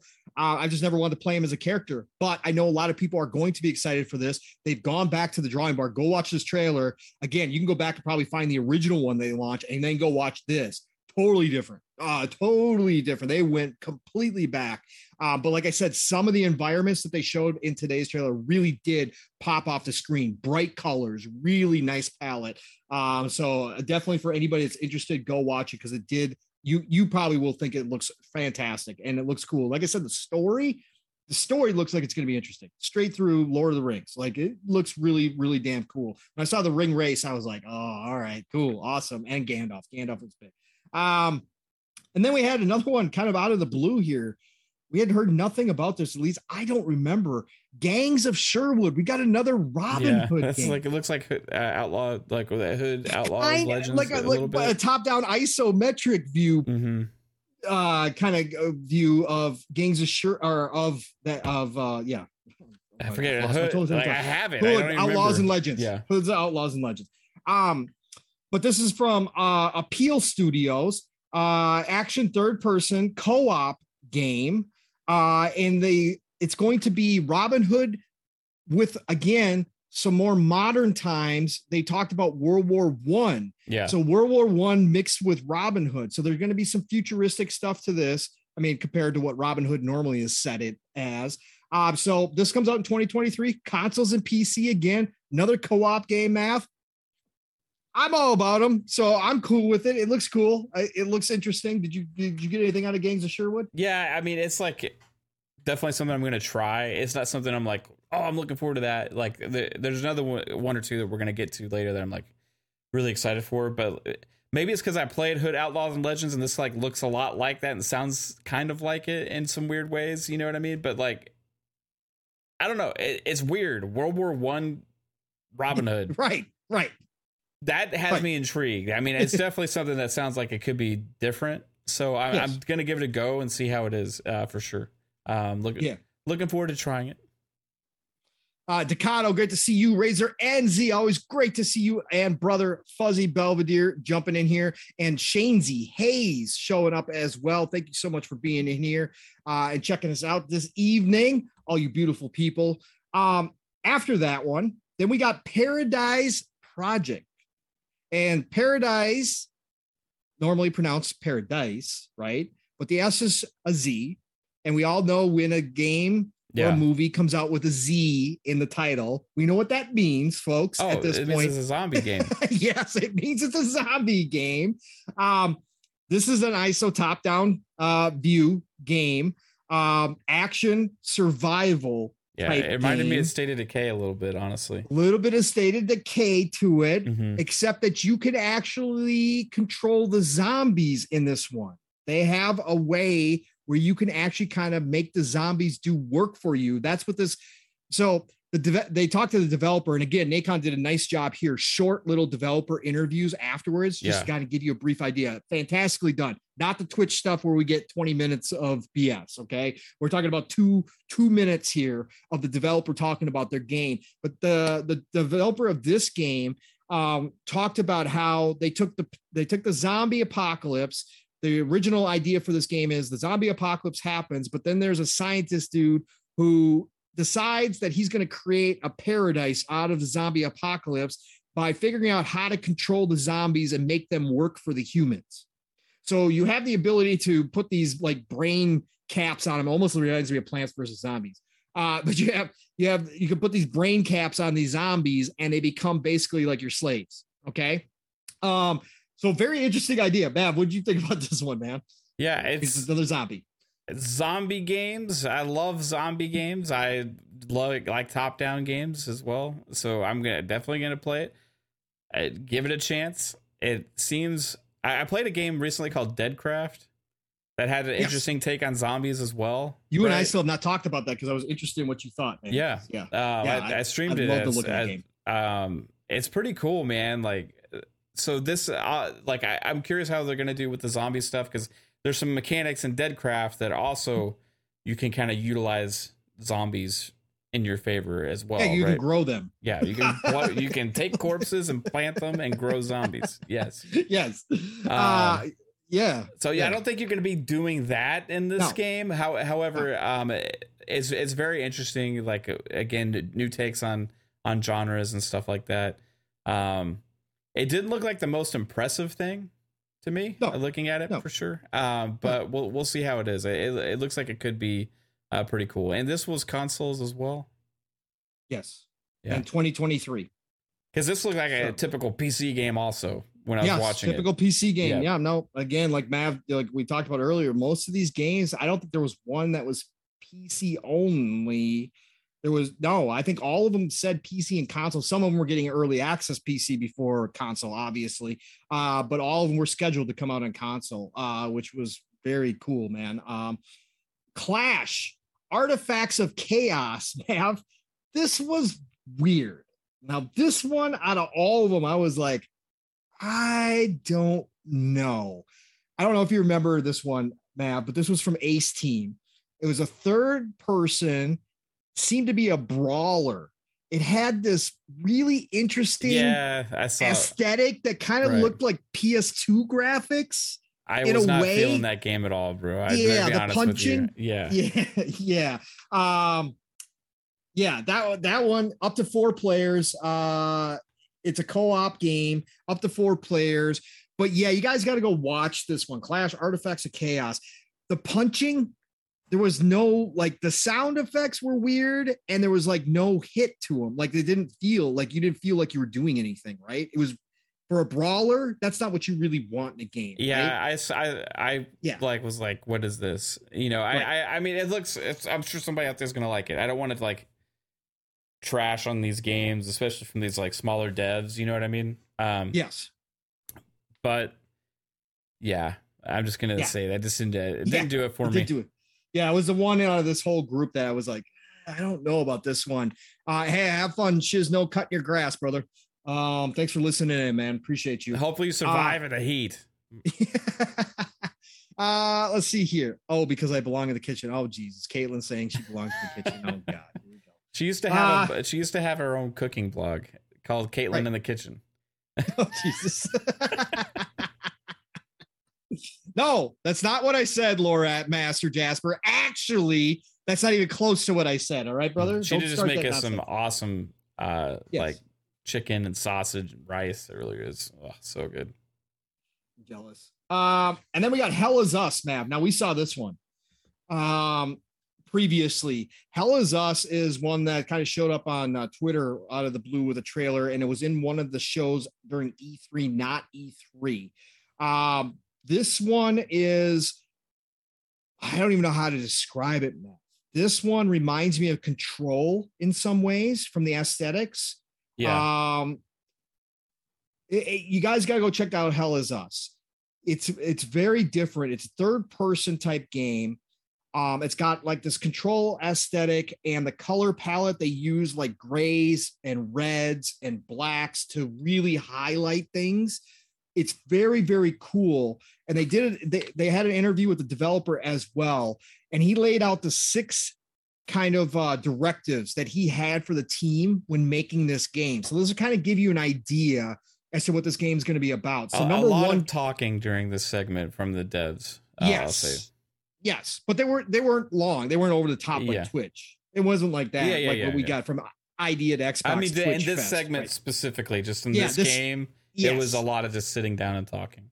And this guy was very detailed when he was talking about. Yeah. So I'm just going to give you guys the 6 directives that he talked about. So this was to his team when they started making the game, but this is going to give you a good idea what this game's about. So number 1 directive was exploring and discovery. And he made that important. And again, you know me, Bethesda, that's their number 1 goal is exploring and discovery, creating your own stories, right? So when I heard that, my ears perked up a little bit because he said that was number 1 thing, creating that world where the player had a great time discovering and exploring things and finding out new interesting areas or puzzles or whatever the case may be. So that was pretty cool. Then he said a big part of the game is going to be human emotion and passion and how it affects the world around you. Okay. So that was another big part. And then number 3 was civil war, which came off of that human emotion and passion. He talked about the destructive nature of human emotion and passion and how it can cause, horrible things to happen in the world. Excuse me. So that was a big part of it. Number 4 was third person combat, and the combat is specifically melee combat. So this is a melee focused combat game. Number 5 was a contemporary setting. So bringing the world into a modern setting. And he showed some kind of, houses that were kind of, broken down, dilapidated housing, and that kind of stuff. So you wanted to keep the modern feel in there in some of the environment. And then number 6 was that the enemies or the antagonists were going to be non-human enemies, but one of their major things is they would not attack human beings. So they're like aliens, passive aliens who will not harm human beings. So I'm interested to see how that goes in this narrative and how this goes in the story with the combat and all that kind of stuff. Man, what'd you think about this one? Hell is Us. It looks impressive. It looks like I can't really understand what the game is yet. It's one of those games where it's like you gotta have to play it, I think. Yes. Or actually just watch long gameplay segments and like see more and more of it to really comprehend what it is. It's beautiful. Yeah. I think it looks fantastic. I like it. I've seen shots of this game with the main character has a huge sword and stuff too. Yep. So it's almost got some like either anime or JRPG. Like I'm not gonna say it's not like it doesn't look Eastern like a flavor. JRPG or you know what I mean, but it takes some inspirations from some things. You know what I mean? It looks like this game for me is like took inspiration from a bunch of different genres and different things and meshed it all and molded it into something unique, right? And it's hard to comprehend 100% what it is right now, but it's very interesting. It's very like dark, Mm-hmm. Yep. So I'm really curious about it. We're gonna see how it does. It could be. I think they're pushing this game like as one of their like bigger titles. Yes. You know what I mean? Is like because they see. I think they see something with this. The developer used to work on Warhammer games, I believe. This is like their first original game. So we're gonna see how good it is. I think it's got a good chance because a lot of those Warhammer games are actually really technically sound great games, but they're like kind of boxed in. You know what I mean? Right. And this is a chance for creative freedom and stuff like that. So, man, shout out to Nacon for like a lot of these original, a lot of this original stuff. That's one of my favorite. That's my favorite thing about this showcase. Mm-hmm. Like, if people like sick of rehashes or remakes or like, everything that's like, okay, well, this is this category of a game. This is this category of a game. A lot of their stuff here is just like completely original, unique things you're not going to see anywhere else. Yep. And again, on all platforms, most of them as well. And I got to respect that. So yeah, absolutely. Again, came out of left field. Nacon, I wasn't expecting much out of this event, but like you said, Mav, the diversity of gaming that they are bringing, and a lot of these developers were from France. This was definitely French heavy because that's where Nacon's based out of. So got a totally different kind of styles of games here, like you said, that don't necessarily fit into one box, right? They kind of taken from drawing inspiration from a lot of different sources, and you can see that just unique ideas, and I love that too. A game that a lot of people have been excited for, Session Skate Sim. all the skateboarding fans out there. This has been on PC, I believe, for a while, but the final release is happening in September of 2022. Session Skate Sim, again, if you are into that hardcore skateboarding and you want to take the time to learn how to do all the tricks and you're, in that mode, like not arcade at all, this game is for you. And it does look fantastic. Like, again, if I was into that, I would totally be down for this game, right? It looks great. Yeah. Hardcore simulation skateboarding, man. It looks like it could be Skate 4 before we get Skate 4, you know what I mean? Like even more hardcore though. Like it looks really good. It was very impressive looking for a skateboarding game. Yes. I think it's got a chance to catch on because I think people are hungry for that kind of game right now, and this is going to be new and original in that genre, right? So I think it's got a chance. Did they say I don't know if there's a lot of release dates. Was there a lot of release dates in the show? That one was final release September 2022. I just said. Okay. So because it's been out on Steam, I think, for a while. But final release is September of 2022. So in early access, it's been out. So yeah. I've been giving the dates as I know. I think Hell is Us was also a 2023 game as well. Most of these were 2023 games, except for the couple that I've already said were 2022 games. So next one also caught both of our eyes, man. Raven's Watch. This is from Pastech Games. So this is an online co-op up to 4 players rogue light game. And the heroes that you're using are going to be from all across the world. Fairy Tales, Red Riding Hood, the Pied Piper, Beowulf. You're going to be able to play as those characters. Again, it's roguelite, but it's got that online co-op, which we haven't seen a lot of. I know there's been a couple games that have come out like that, but now we're starting to see the evolution of roguelites, which is amazing. Man, this is a game I will jump in with you.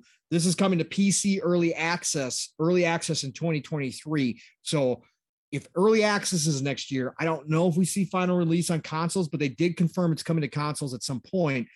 I don't know whether we see it next year on console or if it's more of a 2024 game, but this game, if any of you out there, roguelite fans, co-op multiplayer fans, go check this game out. Very interesting take on it with all the different, the fairy tale characters, myth characters that you can bring, that you can actually use, that you're going to be playing as. What do you think, Matt? I thought the characters were super unique. I love the art style of it. The combat looks super fun. It almost looks like a looter, like a Diablo looter, but it's like a roguelite, you know what I mean? So it looks like kind of combining like that kind of top down like genres and stuff, man. This game is the one that honestly out of everything stood out the most to me. That has me like, oh, I really want to play that. It looks pretty freaking cool. Dark fantasy too, not bright and colorful. This is dark. So they're definitely taking more adult themed versions of those different characters. But yeah, man, I'm all on board with this one. I can't wait to hear more about Raven's Watch. Again, that was from Pastech Games, is a developer. Then we got War Hospital, strategy game for World War I, where you have to make decisions as running a field hospital in the middle of a war. And I love strategy games, and I think this one will definitely be cool. The developer was emphasizing how much your decisions affect the gameplay. Every decision will have short and long-term effects, is what the developer said. And he said, you're going to have to learn from your mistakes, and it's going to cost lives on the battlefield. Like, this was like a serious toned World War One. Oh, the hospital game. Okay, I missed the game. Yeah, you're talking about the hospital game. Yeah, War Hospital. Yep. World War One, for anybody who doesn't know history, World War One was horrific. Okay, like World War II, everybody knows about, and it was awful, and there was tons of stuff. World War One, like they didn't have any guidelines. Like, believe it or not, there's guidelines in war. Like World War One was the first time where chemical warfare was used extensively, like mustard gases. Bro, we're talking about the trench warfare was some of the worst you could ever imagine. Go read some stories on it. It's crazy. So this one here, you control the hospital trying to save lives, and you got to strategize. You got to set up defenses to make sure your hospital is not attacked. You have to control and make decisions as to who gets helped, who does not get help. You have to make sure you got supplies. I mean, this is a 4X strategy game, right? So this is a big one. And again, for me, as a history buff, as somebody who likes strategy games, it does interest me. It just looks really dark. It just looks like, whoa, this is going to be heavy decisions. Yes. Controlling lives. So, Matt, did you have any other thoughts on War Hospital? Yeah, I mean, it looks like, I don't know, man. It's so depressing. It was a very unique idea on a game, right? Like, I appreciate that for sure. I'll probably try it. But it's not like one I'm like looking forward to be honest with you. World War I does interest me though a lot. You know, I've watched movies, like watched documentaries and all this kind of stuff. And, like playing more games in that period would be pretty cool too. But like, this one is like, man, I don't know. It's going places, you know, that it's pretty, I kind of get this like thing when I play some games and if it overly is depressing, I don't want to play it. Yeah. You know what I mean? I get you. So this could have that vibe. I'd have to kind of play it and get a feel for it to see what it's like. But yeah, it was very interesting and very dark. Again, very dark game. Very, very dark. Like they were showing off like you see some of the actual surgeries being performed and stuff. Yeah. Yeah, man. Like I said, and World War I is like, whoa, man, it's just horrendous what happened in World War I. So I can't imagine what this game, because it does seem, again, the developer spent a lot of time talking about the decision making and that this was going to be every consequence that you could imagine from your decisions, even ones that you thought you got right in a short term, long term could be bad for you. Like this is going to be like you said, man, one of those games that might be a little too depressing, but we will see. It's still, again, it's got a fan base out there. I'm sure strategy games are huge right now, rage. So War Hospital is definitely a unique take on that. And then KT Racing came in, Mav. KT Racing, makers of WRC Generations, or WRC, their WRC game. They're making their last WRC game called WRC Generations. This will be the last one they ever make. They're going all out for it. So anybody's into rally racing, this might be a game you might want to look into. Looked cool. Again, there's a lot of competition in that space. Rally racing has been popular for a long time in the racing world. But KT Racing showed off WRC Generations. And Matt, did you have any thoughts on WRC Generations? Because no, not really. I mean, it's a popular franchise. It's been around for a long time. I know that weren't the devs that made the WRC games, aren't they working on Test Drive? I guess they're both Nacon, right? Yeah, it's KT Racing. That's why I was asking if you had any more, because then I was going to say, then they followed up with, because KT Racing is working on Test Drive Unlimited, Solar Crown, and they kind of highlighted some aspect. I want to see more gameplay, Matt. I was disappointed. I thought we were going to see more of the actual gameplay. I want to get to this super chat too from John TJ. Hit us with a $5 super chat regarding Test Drive Unlimited. So appreciate you again, John TJ, for the $5. He says the new Test Drive map is 340 square miles. Big in comparison, Forza Horizon 5 is 41. Test Drive Unlimited was like one of my favorite racing games on 360. Mm-hmm. Kate actually loved that game too. I played it a lot. She would just go shopping. Yeah, buy houses. She would drive around and pretend like she's driving around Hawaii and all that kind of stuff.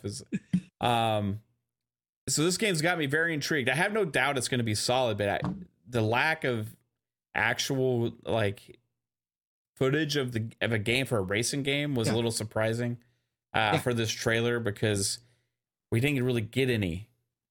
And they kind of said that they were going to when they introduced it. First of all, they talked about the game itself, right? They said you're going to be able to drive on road, off road.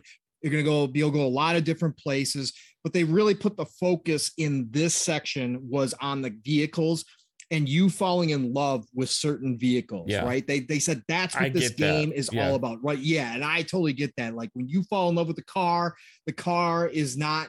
It's a part of you, right? The car is an identity, and that's what they're focusing on with this game. They talked about that. They talked about how they're going to split up. It's going to be you can drive around, you could do the normal arcadey stuff, but they're going to have competitive modes as well. And they talked about that. They're going to have live events that you can compete in, and then they're also going to have a whole gangs and rivals mechanic to this game as well in the story mode, where you're going to have to choose what gang you join up with, what clan you join up with, and you're going to be representing them. And then you're going to have a whole rivals thing too going on, which is awesome because anybody who's listened to our show, Matt and I talk about Tokyo Extreme Racer all the time, right? And of course, back in the days, the old Need for Speeds, having that kind of in-game AI competitive nature where you have rivals, that's a huge thing to us. I love that in racing games. So they talked about that. Did it say it was going to be AI rivals? Like, or is it just like, it sounded like AI rivals are going to be in the game, that you're going to have to go out and beat bosses, right? That's kind of what he stated, was that's going to be a main component of that game. So that's really cool, Mav. And then they showed a bunch of stuff. They showed the cars, and the cars looking okay. They had them on the PC, so they kind of showed them off, whatever else. And then they said, well, we're going to show you a new trailer with actual, I think they said game footage or something, focus on the gameplay. And then they showed it off, and it was nothing but a bunch of slow clips of title screen stuff. Like, I couldn't get any impression outside of the fact it's almost like they released the wrong video or something. Right.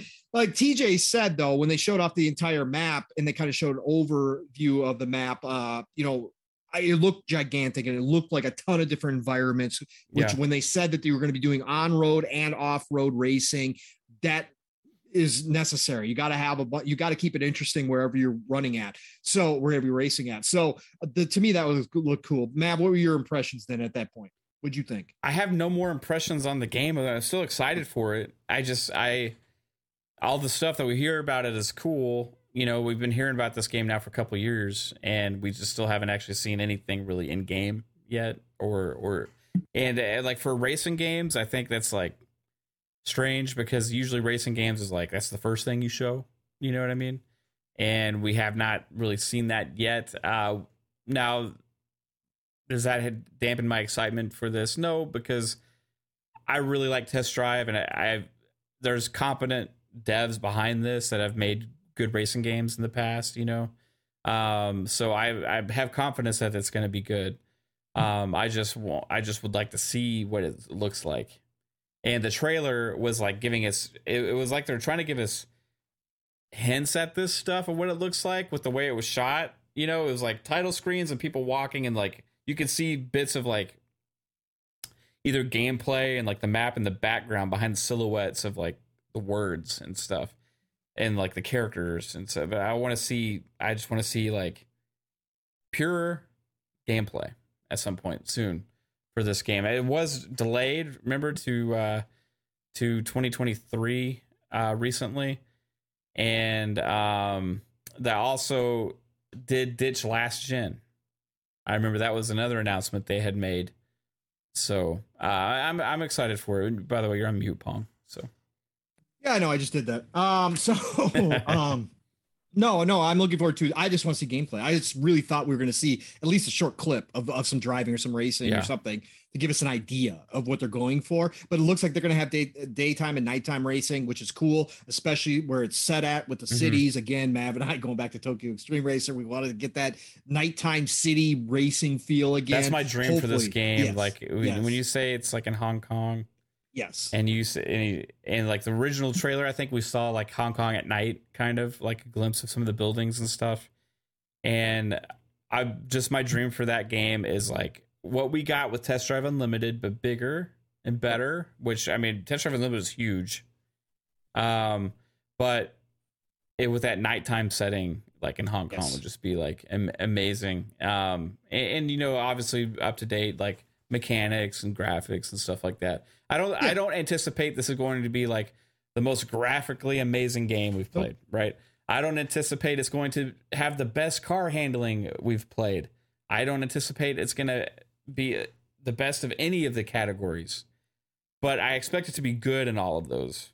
Right. Just like Test Drive Unlimited was, right? Like Test Drive Unlimited didn't have the best graphics. It didn't have the best car handling. No. It didn't have the best servers. You know what I mean? It didn't have the best world even but like everything in it came together really well to make a unique, fun experience, right?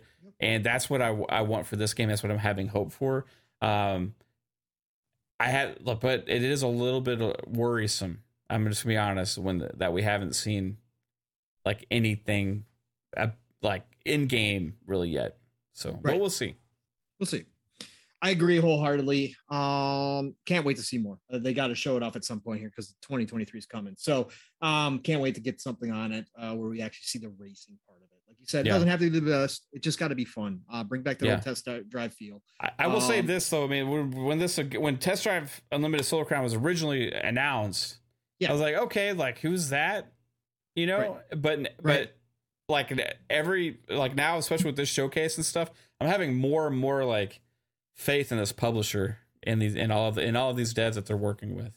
Yeah, so, absolutely. Yeah, no, that's what these shows are supposed to do, right? Man? Yeah, that's why I love this show because again, the developer segments for almost all of them were very short, but they're concise. Mm-hmm. Again, Test Drive, they did go on a little bit on Test Drive as well, but overall, it just gave you a better impression of who's working on these games. Again, seeing the humans behind the games is important because we just don't. This is one of those industries where they're mostly outside of the Todd Howards, the Kojimas. Yeah. You just don't know who's working on the Cory Barlog. You just don't know who's working on these games, right? So it's always good to hear them. And when they talk about it, most of them, when they're good speakers, they come across with passion, right? And you understand why. That like they have a love for what they're making, and that instills confidence in what you're about to play at some point. So I love that part of this as well. Hey, shout out to Chris Jones for rocking in the house. Thank you, Chris Jones, for showing up, brother. Always great to see you. The Dusty Uno dropping in here, and of course, Alvin is in the house. Great to see you, man. Thank you all, you beautiful people, as brother Steel Rain likes to say, for dropping in here and hanging out with me and Mav. Mav, they weren't done. They had a one last thing moment. They actually had a one last thing moment. And that was from their in-house studio from Nacon Milan, actually. One of their first party studios, which I didn't even know they had, to be honest with you. I didn't know Nacon actually had a first party. I thought there was publishing. But they had a short teaser. And again, Golden Age is here. Some of these IPs underutilized or just haven't had the best games. Well, guess what? Nacon themselves is making a new Terminator game, and they showed simply a new Terminator, Gen 1 Terminator, kind of breaking through a wall or a door. Yeah. Wherever the case may be. Classic music in the background, as we all know it. The Terminator music was there. And then it came out later, Mav. I was like, okay, cool. New Terminator game. What's it going to be? Well, it came out. It's going to be an open world survival game. Yeah. And it's going to be set between Judgment Day and then it's going to be set between Judgment Day and the formation of John Connor's rebellion. Okay. So it's going to be in between those two timelines, but an open world survival Terminator game. Man, what'd you think, man? I mean, there's not much cool, going on with the teaser. We don't get anything but a teaser, but it sounds awesome. You know what I mean? Again, like became more impressed with Nacon, you know, because of this whole showcase. Even the fact that they had a showcase lets you know they're trying. You know what I mean? They had plenty of stuff to show. They had all these different things, meeting all these different genres, all these different devs, and going out and even getting like these licensed games like RoboCop and then now Terminator. You know, they had D&D stuff, not D&D. They had the Warhammer stuff in there with the Blood Bowl. You know, then they had the Test Drive. So it's like classic IPs are in there. You got licensed stuff now, and then you got new original things. It's a mix across the board from this publisher. So I'm excited to see what they can do with this, dude. Whereas beforehand, you told me like some company is like making some Terminator thing, but now it's like, okay, you know, they've impressed me enough to where I'm looking forward to stuff that they're making. And I remember when even the Test Drive thing, when the Test Drive Solar Crown was originally announced, like this was been a few years back now that we found out they're going to be making a Test Drive game. It was like in the back of my head, I was like, will this game ever even see the light of day? You know what I mean? Like, but yeah, I mean, they're doing stuff, man. They're like, they're doing a lot of things. I have 100% confidence that the game will come out, that it'll be at least solid. And a lot of these games are going to be pretty damn good that we saw in this showcase. And that has me excited for something like this. I think it's an up and coming Publishers, I don't know everything that's in their past, you know what I mean? Everything that they've done, but it seems like they're growing and they're doing good things and really going for it. So I'm excited to try it, man. Sounds like a cool idea to use that license for, you know what I mean? Yeah, that's not just absolutely. like typical of what you would do with a Terminator game, but I like when these companies like take different, like use things and come up with new ideas of how to use them, right? Not the same old rehash shit we get all the time. Right. You know what I mean? Correct. So exactly. I can completely see it trying to survive out there. Like nothing scarier than Terminator coming and after like you're you. freaking in a world dominated by like machines at this point. Like that could be badass, dude. It's a cool idea. It is, for sure. So I was excited to see that. I thought that was great. Again, Terminator is underused to me, but that's how they ended the show. I thought it was fantastic. Again, had this been during E3, not E3 week, it would have been one of the best shows out there that we saw. And again, that's why I always take interest when these shows come up, no matter even if it's like Nacon. What's Nacon going to show? Like, I still take interest because you just never know. Yeah. And again, we saw a lot of things that actually got us excited. And man, 2023. Yeah. My God, man. I don't know how we're going to do it. It's I don't. nuts.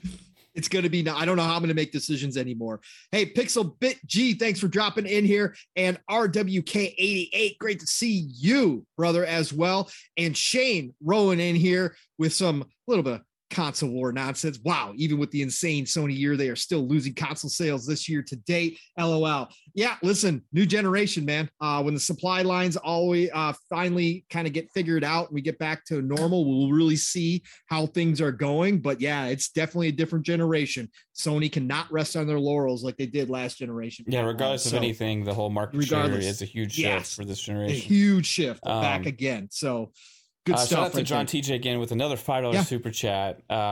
Thanks again, John TJ. He had said this gen we have Battle of the Racers, Test Drive, Forza, Need for Speed, which we should get an announcement of that fairly soon, and Midnight Club, which I also believe we're going to get an announcement of that at some point, either this year or next year.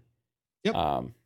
Yeah, they're all coming back again, man. It's going to be great. Hopefully, some of the classic IP like Need for Speed and Midnight Club can recapture what they had. Midnight Club's been gone for so long, and Need for Speed, we know it's had that Battlefield run where it just hasn't hit the way the old ones did. But if they can get back on top, racing games are back in vogue again, and it's going to be a gigantic generation for them. So it's still not the main one we want to see come back. No.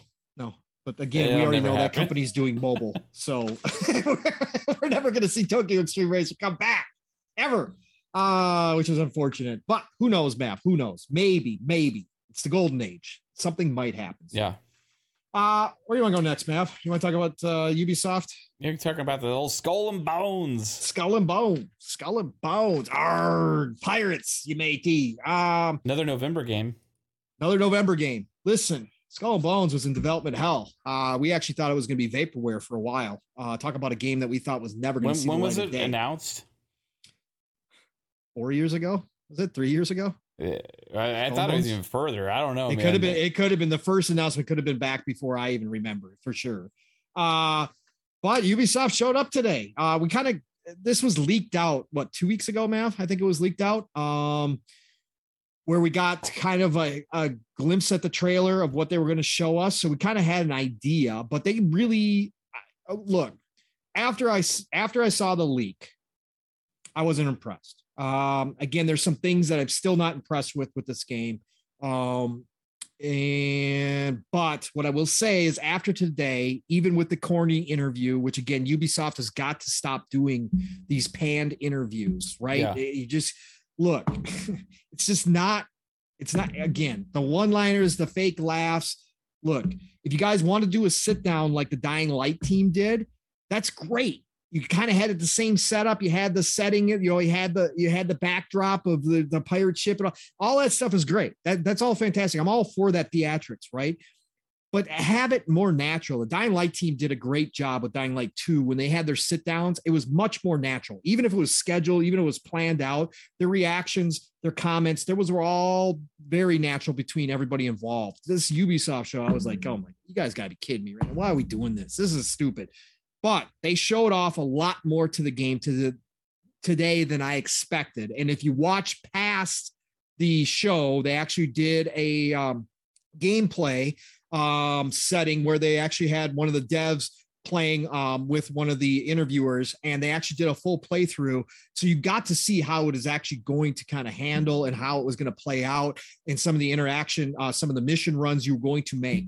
I will say after today, I'm a little bit more back on board with it. For anybody who doesn't know, by the way, I'm a huge pirate guy. Okay. Huge. Like, you don't understand. In my 20s, which was a couple decades ago, pirates were always popular, but you couldn't find books on like actual pirate stories, real pirate stories. I found one of the only books out there. Like, you had to go find like some old actual like original type books to read about pirates. Like, they weren't big back in the day. Of course, Pirates of the Caribbean came and changed all that, brought pirates back into the forefront. I actually went out and found a book on old pirate stories. So like, I'm big into pirates. I love playing pirates. When Starfield comes out, I'm going to be a space pirate. Okay. So I love this shit. So for me not to be interested in Skull and Bones is kind of weird, first of all. But now after today, I'm a little bit more excited. There's still some things missing that I hate, that I can't believe Ubisoft is doing. But again, it's Ubisoft, so whatever. What I saw today, Mav, impressed me from the standpoint, it looks more Black Flag-ish from the boating than what we originally heard it was going to be, which I was cool with. I like some of the upgrading aspects of it. I like the fact that they have separate PvP servers. So if you don't want to get into PvP battles, you don't have to. You can just do PvE, which is fantastic. It's single player experience, but you can have your co-op as well. Friends can drop in, help you do raiding, all that kind of stuff. Mav, give me your impressions. What you saw today, Skull and Bones. What are some of the things that stood out to you? And was there anything that disappointed you in today's showing? Be honest with you, there's only one thing that disappoints me.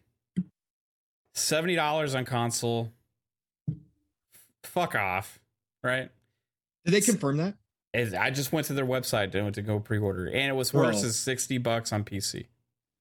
$60 on PC, $70 on console. Screw you. There were some people who thought this was going to be free to play. So $70. 70 smackaroos on console, $60 on PC. They like PC gamers more than they like console players, everybody. That's for digital also. That's their digital code.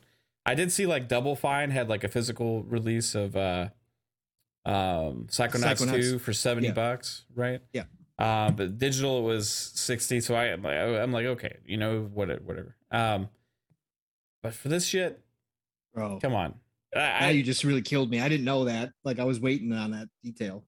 $70, $70. I'm sick of it. I'm like, better not be one thing. If there's zero monetization, in this, okay, we could talk. If this is a completely different Ubisoft game than we're used to, and they do zero monetization, and I get all the outfits, I can earn all the outfits, all that kind of stuff, and there's no buys, okay, we could talk, but we know that's not going to freaking happen. No, that's not going to be the case in this. So, like, overall as a game, it looks great. You know what I mean? I'm all about it. Like, I'll probably wait for a month later when the Ubisoft game is like half price. Price, yeah. And I'll probably get it then. I'm not going to get it day one. I really am interested in the fact that I like one thing about Sea of Thieves is like, okay, like if I'm not playing with 3 or 4 people that I know, then I'm not really having a great time personally on Sea of Thieves. This I feel like I can just dive into and I can have a great time. And then I can also have an even a better time with friends, and we can like form a fleet or whatever, and team up and do all this stuff. So it has a lot of aspects of things that I think are pretty badass. So like I'm all about it 100%. I'm sick of I don't like being taken advantage of though. You know what I mean? So I don't know, I have a feeling it's gonna be full of shit to buy and stuff. And yeah, I think this is the first one Ubisoft has done like this with $70. So they've been holding out, but because Extraction was what, 40? Yeah, and that was a primarily multiplayer game, right? Yeah, just like this is. Is there a big single player campaign in this at all? No, that's what I guess that's the biggest thing I've seen, Mav, so far. And I agree. What they've showed us, it doesn't, outside of just building up your infamy to get better ships, to get more, contracts, to have more people come after you because your infamy is stronger. Like, that's the only thing they've really explained. Like, there doesn't seem to be, like, you meet random NPCs. They give you different missions. You go run the missions. You can go and hunt sharks and things, and you get the components and all that kind of stuff to build, your armor and stuff on your ship and your weapons. But there's really no, like, what am I doing? I'm just becoming the most famous pirate out there. That's all I'm really trying to do. But there's no, like, missions. Like, there's no narrative seemingly throughout this entire process. So, yeah. So, I mean, as far as that goes, I mean, I'm disappointed with that. It doesn't say, like, on the website, like, I know Jasper was saying you get the Xbox One version and stuff. All I see on their website is PlayStation 5, Series X and S, Stadia, Epic Games, and Ubisoft Connect. There's no mention of PS4 or Xbox One on the website. However, maybe they're just hiding that fact, and it is actually available on last gen. But even on their website, if you go to pre-order now, it only lists those Series X, S, PlayStation 5, Stadia, PC Ubisoft Store, and PC Epic Games Store. There's no mention of a Xbox One or PS4 version on Ubisoft's website. Okay. And if you go add to cart, digital version set $70 for Xbox. And I just don't get if you're going to charge $70, here's the thing. They don't have to, because they're releasing it for $60 on PC. Right. Like, it's not like you can't go out there and be like, oh, well, they have to because of development cost and all this stuff now. It's just like, I don't know. It just sets a bad taste in my mouth. This is weirding me out because they talked about during the interview, Matt, they talked about this more of a games as a service. They've got years of roadmap planned for this game. And, like, they did say all the DLC is going to be free for players. But right. I don't get it, man. Yeah, Jasper said he was joking about that because, like, what Call of Duty does and what EA does as well, right? I don't know, man. I just don't get it. I'm sick of I'm sick of that stuff. Like, it's unnecessary. I know there's a lot of people that defend $70 games. Yeah, I'm not. I don't see the point of it. It's not necessary at all, and I just don't like the fact that they raised the prices just for the hell of it, and that's what they did because they can get away with it. And yes, Boba Fett. We are talking about $70 for Skull and Bones. Mav just looked it up on the website and confirmed it's $70 on console, $60 on PC. Yeah, for Skull and Bones. Look, PTK Blam hit me up in the DMs today, and he was like, "Why is Ubisoft dropping this on November 8th, right next to God of War? That's a big giant mistake." And I was kind of defending it. I said, man, I said, whatever. I said, it'll be more popular on Xbox and PC anyways. But I had in the back of my head that this was going to be a free to play game. Like, I totally thought this was going to be Ubisoft free to play, monetized to all hell, because obviously I could see how it's set up for that. But now you're telling me $70. Yeah. Dropping this on November 8th, right prior to God of War, and asking $70 on console and $60 on PC. Yeah, no. This game is not going to have traction. Are they nuts, Mav? There's not enough to this game. Look, it's missing. Everything is cutscene. So you go raid these towns, and all you do is drop your people off. You hit a button, your people go into town, and you have a meter that you have to survive for. And then whatever they've raided out of the town shows up in the water, and you go pick it up. Same for boarding. They actually showed boarding today. I was like, oh, maybe they actually put boarding in. No. The boarding is just cutscene as well. They just do a quick cutscene of your crew boarding and taking over the other ship. Two of the main things that would have been fantastic. They do it in all the Assassin's Creeds. So why the hell would you take that out of this game for the single player, especially, right? PvP, I could see how it kind of get complicated, but anyways, you could still have a one-on-one kind of battle system, like a lot of old school pirate games used to do, where you could just battle it out for ships, and you could have the captains fighting with everybody, kind of the AI fighting in the background, just kind of as a look. But no, they don't do any of that. And now you're going to charge me $70, and I know you're still going to have monetization in this game. Look, man, no, this is going to be another classic Ubisoft flop. I'm calling it now. It's going to undersell. Like you said, Mav, it's going to be on sale. Again, it looks great. Again, there's a part of me that absolutely loves the look of this game. It's got that Black Sail look to it, but with updated graphics. The water looks fantastic. I love the colors. I love the ships. The ships all look different. The weaponry, there's a unique plethora of weaponry that you can attach to your ship, which does all sorts of different types of damage. It looks like there's strategy involved. You can place different armor plating, depending on what you want to protect, but you can actually do it on alternating sides. You can have metal on one side. So if you get broadsided with cannons, you want to be facing on your metal side. If you got a ship with flamethrowers, you can have the other side with leather and turn your ship to protect yourself from that. Look, there's a lot of different things I do absolutely love about this. But man, you just blew me out of the water with the $70, man. I was shocked. Honestly, I was thinking, is it going to be a full price game, or is it going to be a free to play game? So I went to check just because I missed that when I was watching, and they didn't talk about it. Yeah. So I, just went because it's like a pre-order now. So I'm like, well, they're saying pre-order now, it's not free to play. Right. So I clicked on the pre-order thing, and when I saw 70, I'm like, oh, okay. That Ubisoft is on the $70 train now. You know what I mean? Mm. And it's like, okay, now Ubisoft was one of those last ones to hold out, and it's next will be Microsoft probably. A good thing we get Game Pass in that regard.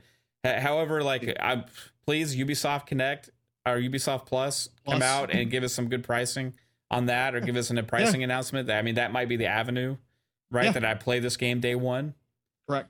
If they get that announced and get a decent price model, I need more than one game to justify that. But if I were to choose to play it for a month, I would rather pay $15 to play that game for a month than pay $70 to own it. Right. Probably. Probably. No, Ubisoft has got plenty of content coming, right? Avatar, they've got the Star Wars game from Massive coming. Look, if they do find a way to get Ubisoft Plus into Xbox at a reasonable price point where you get the game, you get all the DLC, absolutely, man, then I'm on board day one, because they got plenty of games that I'm interested in that would be beautiful. Like, at least for the next year, I know I'll be good paying monthly for Ubisoft Plus if they can't get it in the Game Pass Ultimate for as included. If they make me pay an extra $5, even $10, I'd think about it at that point, just to play these new titles coming that they do have, like Skull and Bones and Avatar, and whatever massive Star Wars game, which we'll probably hear about later this year when they have their showcase. But yeah, man, that's a gut punch, man. I'm not gonna lie. I did not expect that, man. I did not. Yeah, I was thinking in the back of my skull, if it's not, I was thinking in the back of my head, if it wasn't free to play, I thought it was going to be an extraction. There, Pong Soul, but no, I thought it was going to be an extraction. I thought it might be an extraction, $40. I was like, all right, yeah, I could see that. 70, bro. 70. Nope. I think it's the most expensive they've ever charged for a game. Yeah, probably is. Was every other Ubisoft? What about Valhalla? Was it 60 or 70? Valhalla, I think Valhalla was still 60 for the next gen, because everybody was like, oh damn, because they gave us both versions, right? Because it was free upgrade. Right. And what was Riders Republic? It was 60. Was it 60 or 70? It was 60. Have we had any other big ones? I know there was Immortals, Phoenix Rising. That was definitely not 70. Nope, that wasn't 70. Rainbow Six Siege, or not Siege, Rainbow Six Extraction was like 40. Yep. Which made sense. And again, that's what I kept thinking about this game. Far Cry 6, was it 60 or 70? Somebody in the chat was good for Far Cry 6, $60 or $70. If this is more expensive than Far Cry 6, that'd be crazy. Aaron, I did watch Black Sails. I'm not going to say that I watched every single episode, every single season, but I definitely watched a lot of Black Sails. Black Sails is a fantastic pirate series. Amazing series. Love Black Sails. In fact, you just made me want to go back and watch it, which I don't do anymore because I don't watch TV anymore. But you made me want to go watch it as soon as you said it. 60, everybody say 60. 60, yeah. Yep. Is it because this was next gen only, current gen only? I don't know, man. It's I don't get it.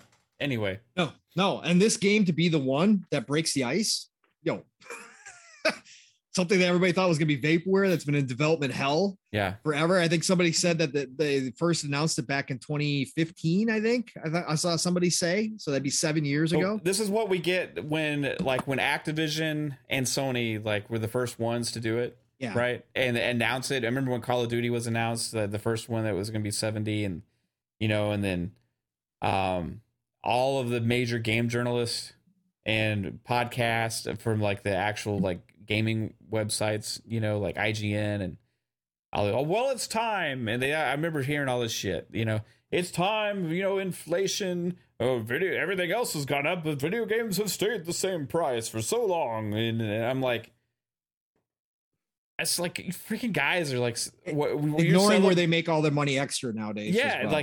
80% of their revenue is not even from selling the damn games. It's from selling all the digital content. And the digital copies cost less than the physical copies do, which they used to make back in the day. They don't even put instruction booklets in it anymore, which is another cost reduction. Bro, they forget all that shit. And not only that, other media has not actually gone up in price. For physical or retail sale, even it's always been due to the format, right? When Blu-rays came out, they're a little bit more, but then they go down over time. When 4Ks came out, they were a little bit more and they've gone down over time, right? The movies still cost a shit ton to make. Yeah. You know what I mean? There's no excuse other than just greed, and the publishers know that they can do it. It's not a necessity. I will pay $70 occasionally for one. I'm not like most people I'm always going to vote for my wallet, right? Because if I want something bad enough, I'll pay whatever it takes to get it, right? I've proven that. If Red Dead Redemption 3 came out tomorrow, it would be day one $70, 100%. I'm not going to deny that. You know what I mean? I've paid $70 for several games, but I don't have to champion it. No. I don't have to say, this is the way it needs to be. This is the way we should all expect it, because games were $49.99 back in 1995 or whatever the fuck you got to say. No, it's not. Nobody should be celebrating paying more for games when the publishers are making more money than they ever had before, and they're going around and doing all this other stuff with microtransactions and all these other things. It's just complete ludicrous bullshit that is unnecessary, but they know they can get it, so that's what they're doing. However, I will say to this point, it has not been ultra successful so far for the publishers, because some of the games that have launched at $70 have not met sales expectations. Battlefield 2042, Call of Duty Vanguard. Also, we haven't seen improvement in quality, like people would say, as well, right? I don't know if the whole $70 thing is gonna work out like people thought, but we'll see. I don't know. Microsoft is a holdout right now. They got Game Pass though, and we'll see how long term what's going to happen. But I am not going to sit here and champion $10 price increases for the fuck of it. No. It's just what it is. It's just for the hell of it, because they can get it out of us. Right. Exactly. You are on point, sir. And yeah, Aaron, I know, dude. Listen, I don't watch TV like that anymore. I used to. I just don't anymore. I'd rather be video gaming. So I stopped watching a lot of things. That's why I never caught all of Black Sails. So last series that I fully watched all the way through from start to end was Sopranos. That was the last TV series that I watched from start to end. So, and that's still one of my favorites to this day. Probably my favorite TV series to this day. But that's off topic. But yeah, no, Mav, you're absolutely correct. There's no reason to champion. I'll freely admit, if Starfield was $70, right, and it wasn't in Game Pass, of course I'd buy it. Right, of course. I'll probably there's certain games. If it was $200 day one, I would have to still have it, because it's just I want that bad enough. Right, 200 I might not. But what it comes down to is just the base level of it all, right? And saying this is the expectation. This is what we expect out of everybody. to have access to this game. And when they make that across the board, and which is, it seems like now it's going to be the fact for Ubisoft, is like, it's disappointing. You know what I mean? Because I saw, we all saw it coming. It was going to be, once it started with that and everybody championed it and it didn't get the backlash, for whatever reason, people were championing it. This is what happens now. We're going to be expected to pay more for video games from a bunch of different publishers. You know what I mean? So it's just, unfortunately, the way it is. Yeah. No, and like I said, I can't believe out of all the games to break the ice for Ubisoft that they pick Skull and Bones. Mm-hmm. Like, you're dooming this to failure out the gates. Like, again, unless something shocks the world, unless this game is like the greatest thing. From what I saw, it looks good, but it certainly doesn't look like the greatest thing ever. To charge $70, again, you're going to have a Square Enix situation where Ubisoft is not, or you're going to have a Battlefield situation where Ubisoft doesn't talk about the sales numbers, right? Just like EA didn't talk about the sales numbers from Battlefield, right? That's so disappointing, Mav. Wow. Mav, did you have any other topics you wanted to talk about tonight? No. No? Okay. Yeah, I think that was a good. I mean, we're over 2 hours. So again, we covered the big stuff. So, again, I didn't see anything else that I was over the top excited to talk about either. Yeah, so, Jasper says with only $10 extra, you can feed this hungry dev. Yeah. And a lot of people are like, well, you're not willing to, you don't want to support the devs. It's not the way this shit works, right? The big publishers are the ones that are charging $70 and those devs are getting paid by the publishers. It's just, I don't know. Game Pass is amazing. Yeah. No, again, that's why Game Pass is, again, the biggest benefit. And all these people out there who say, well, you're training everybody not to buy games.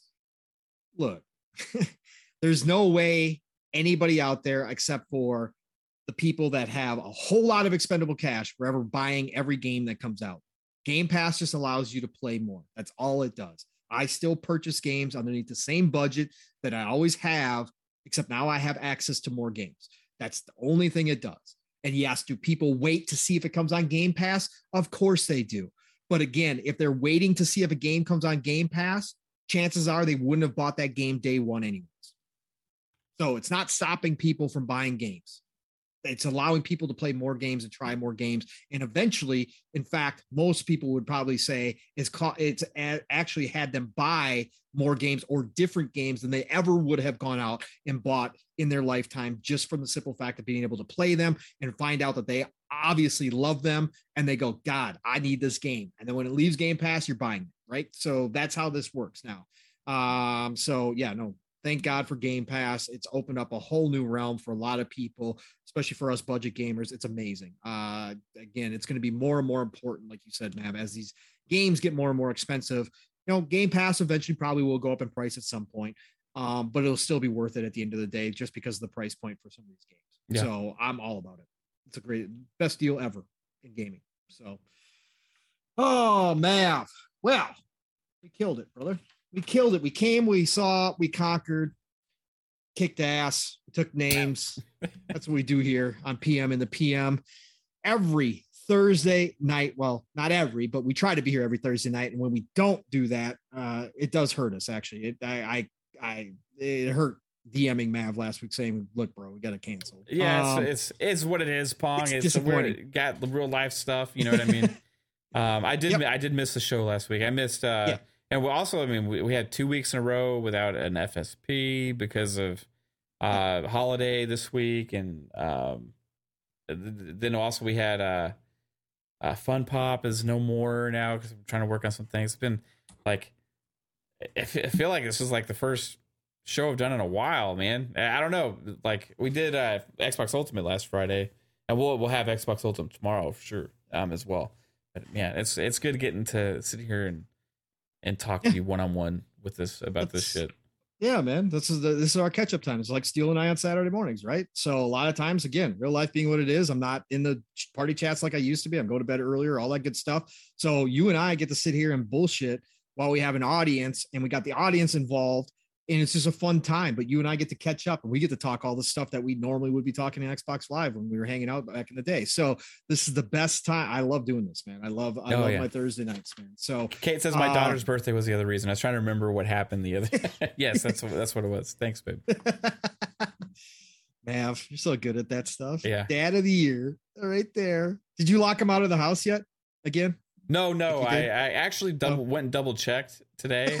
Did you? You actually remembered to do that? Yeah, I went upstairs and I was like, wait, shit, I need to go back and then just make sure. I didn't tell her this, but I went and looked and it was unlocked. So I did good. You did good, man. Yeah. You did good. Well, thank you all for joining us. Let's get everybody out of here, Mav, and enjoy the rest of their Thursday evening, whatever they got going on. I got to call my niece. It is her birthday today. So I'm going to wish her a happy birthday. But let's get everybody out of here, Mav. So, Mav, brother, great show. What do you got going on for the rest of the week, sir? Tomorrow night is the Xbox Ultimate Podcast, episode number 96, 7, 96, 7, something like that. We're gonna have a blast, so we got a lot to talk about tomorrow, guys. We'll go left, like we usually do.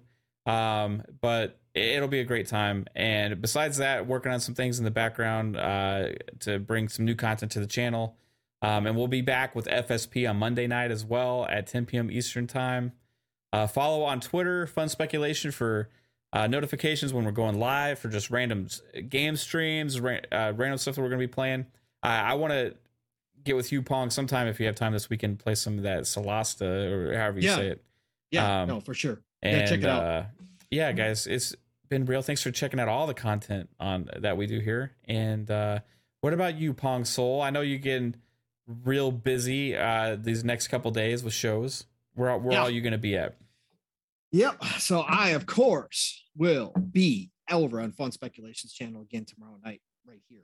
So at 9 p.m. Eastern, 8 o'clock Central Time, Xbox Ultimate. Don't know what time I'll be rolling in, but I will be rolling in at some time tomorrow night. So be there. And then obviously Saturday mornings, Living Split Screen, all one word. Please help my brother from another, Steel Rain, and I out. We are on mission 1K, but look, the name of the game is content creation in YouTube, right?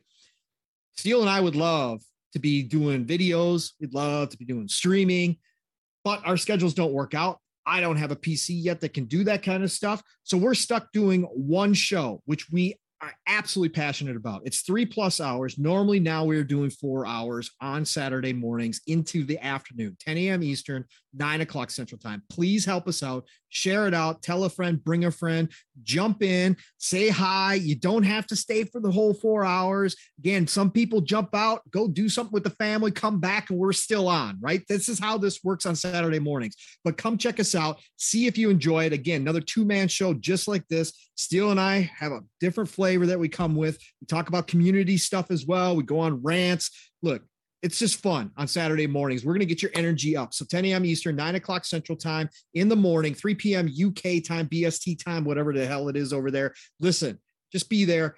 Check us out. Living Split Screen every Saturday morning. And then Saturday night, the Shop Podcast, PTK Blam's channel, deserves a lot more audience than PTK currently has, right? The guy's been doing it for over 6 years. He has a great show. It's just freaking amazing. He opens up the second half of the show for questions from the chat. So bring your questions. It's a great way to end your Saturday night. If you're just playing vids, have us on in the background. It's PTK, it's Fuzzy Belvedere, and it's myself each and every Saturday night, 9 p.m. Eastern, 8 o'clock Central Time. This week, we have the latest sensation from Australia. Man, there's a lot of Australia gamers. Her name is Doom Cutie, and she is going to be on the Shop Podcast Saturday night. So join us there. It's going to be a great time. Again, that's PTK Blam's channel, The Shop.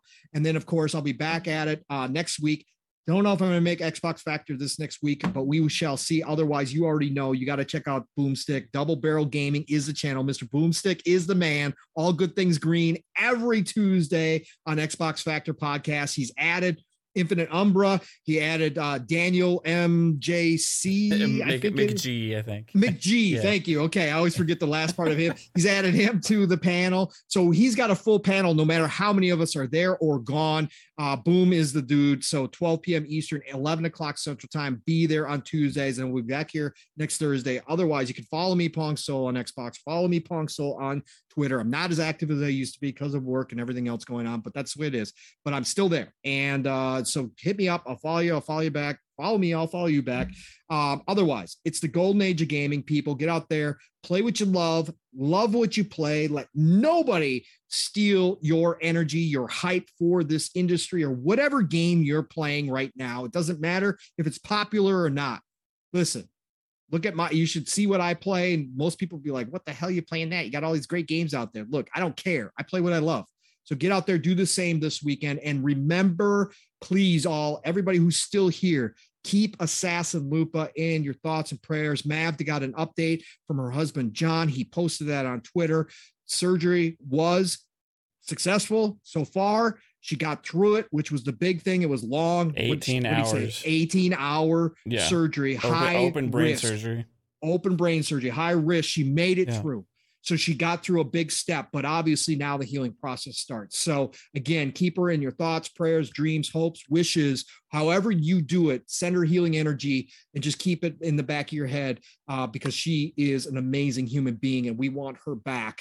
So please do continue to do that. Otherwise, thank you all for being here. Chat, you all are amazing. Love seeing the familiar faces, love seeing the new faces each and every week. That's how we know that we're doing things right as Mav's channel continues to grow. So thank you all for being here. Hope you enjoyed the show. And we're going to see you all next week again on PM in the PM. Mav, get us out of here, brother. Have a good one, everybody. Take it easy. Bye-bye.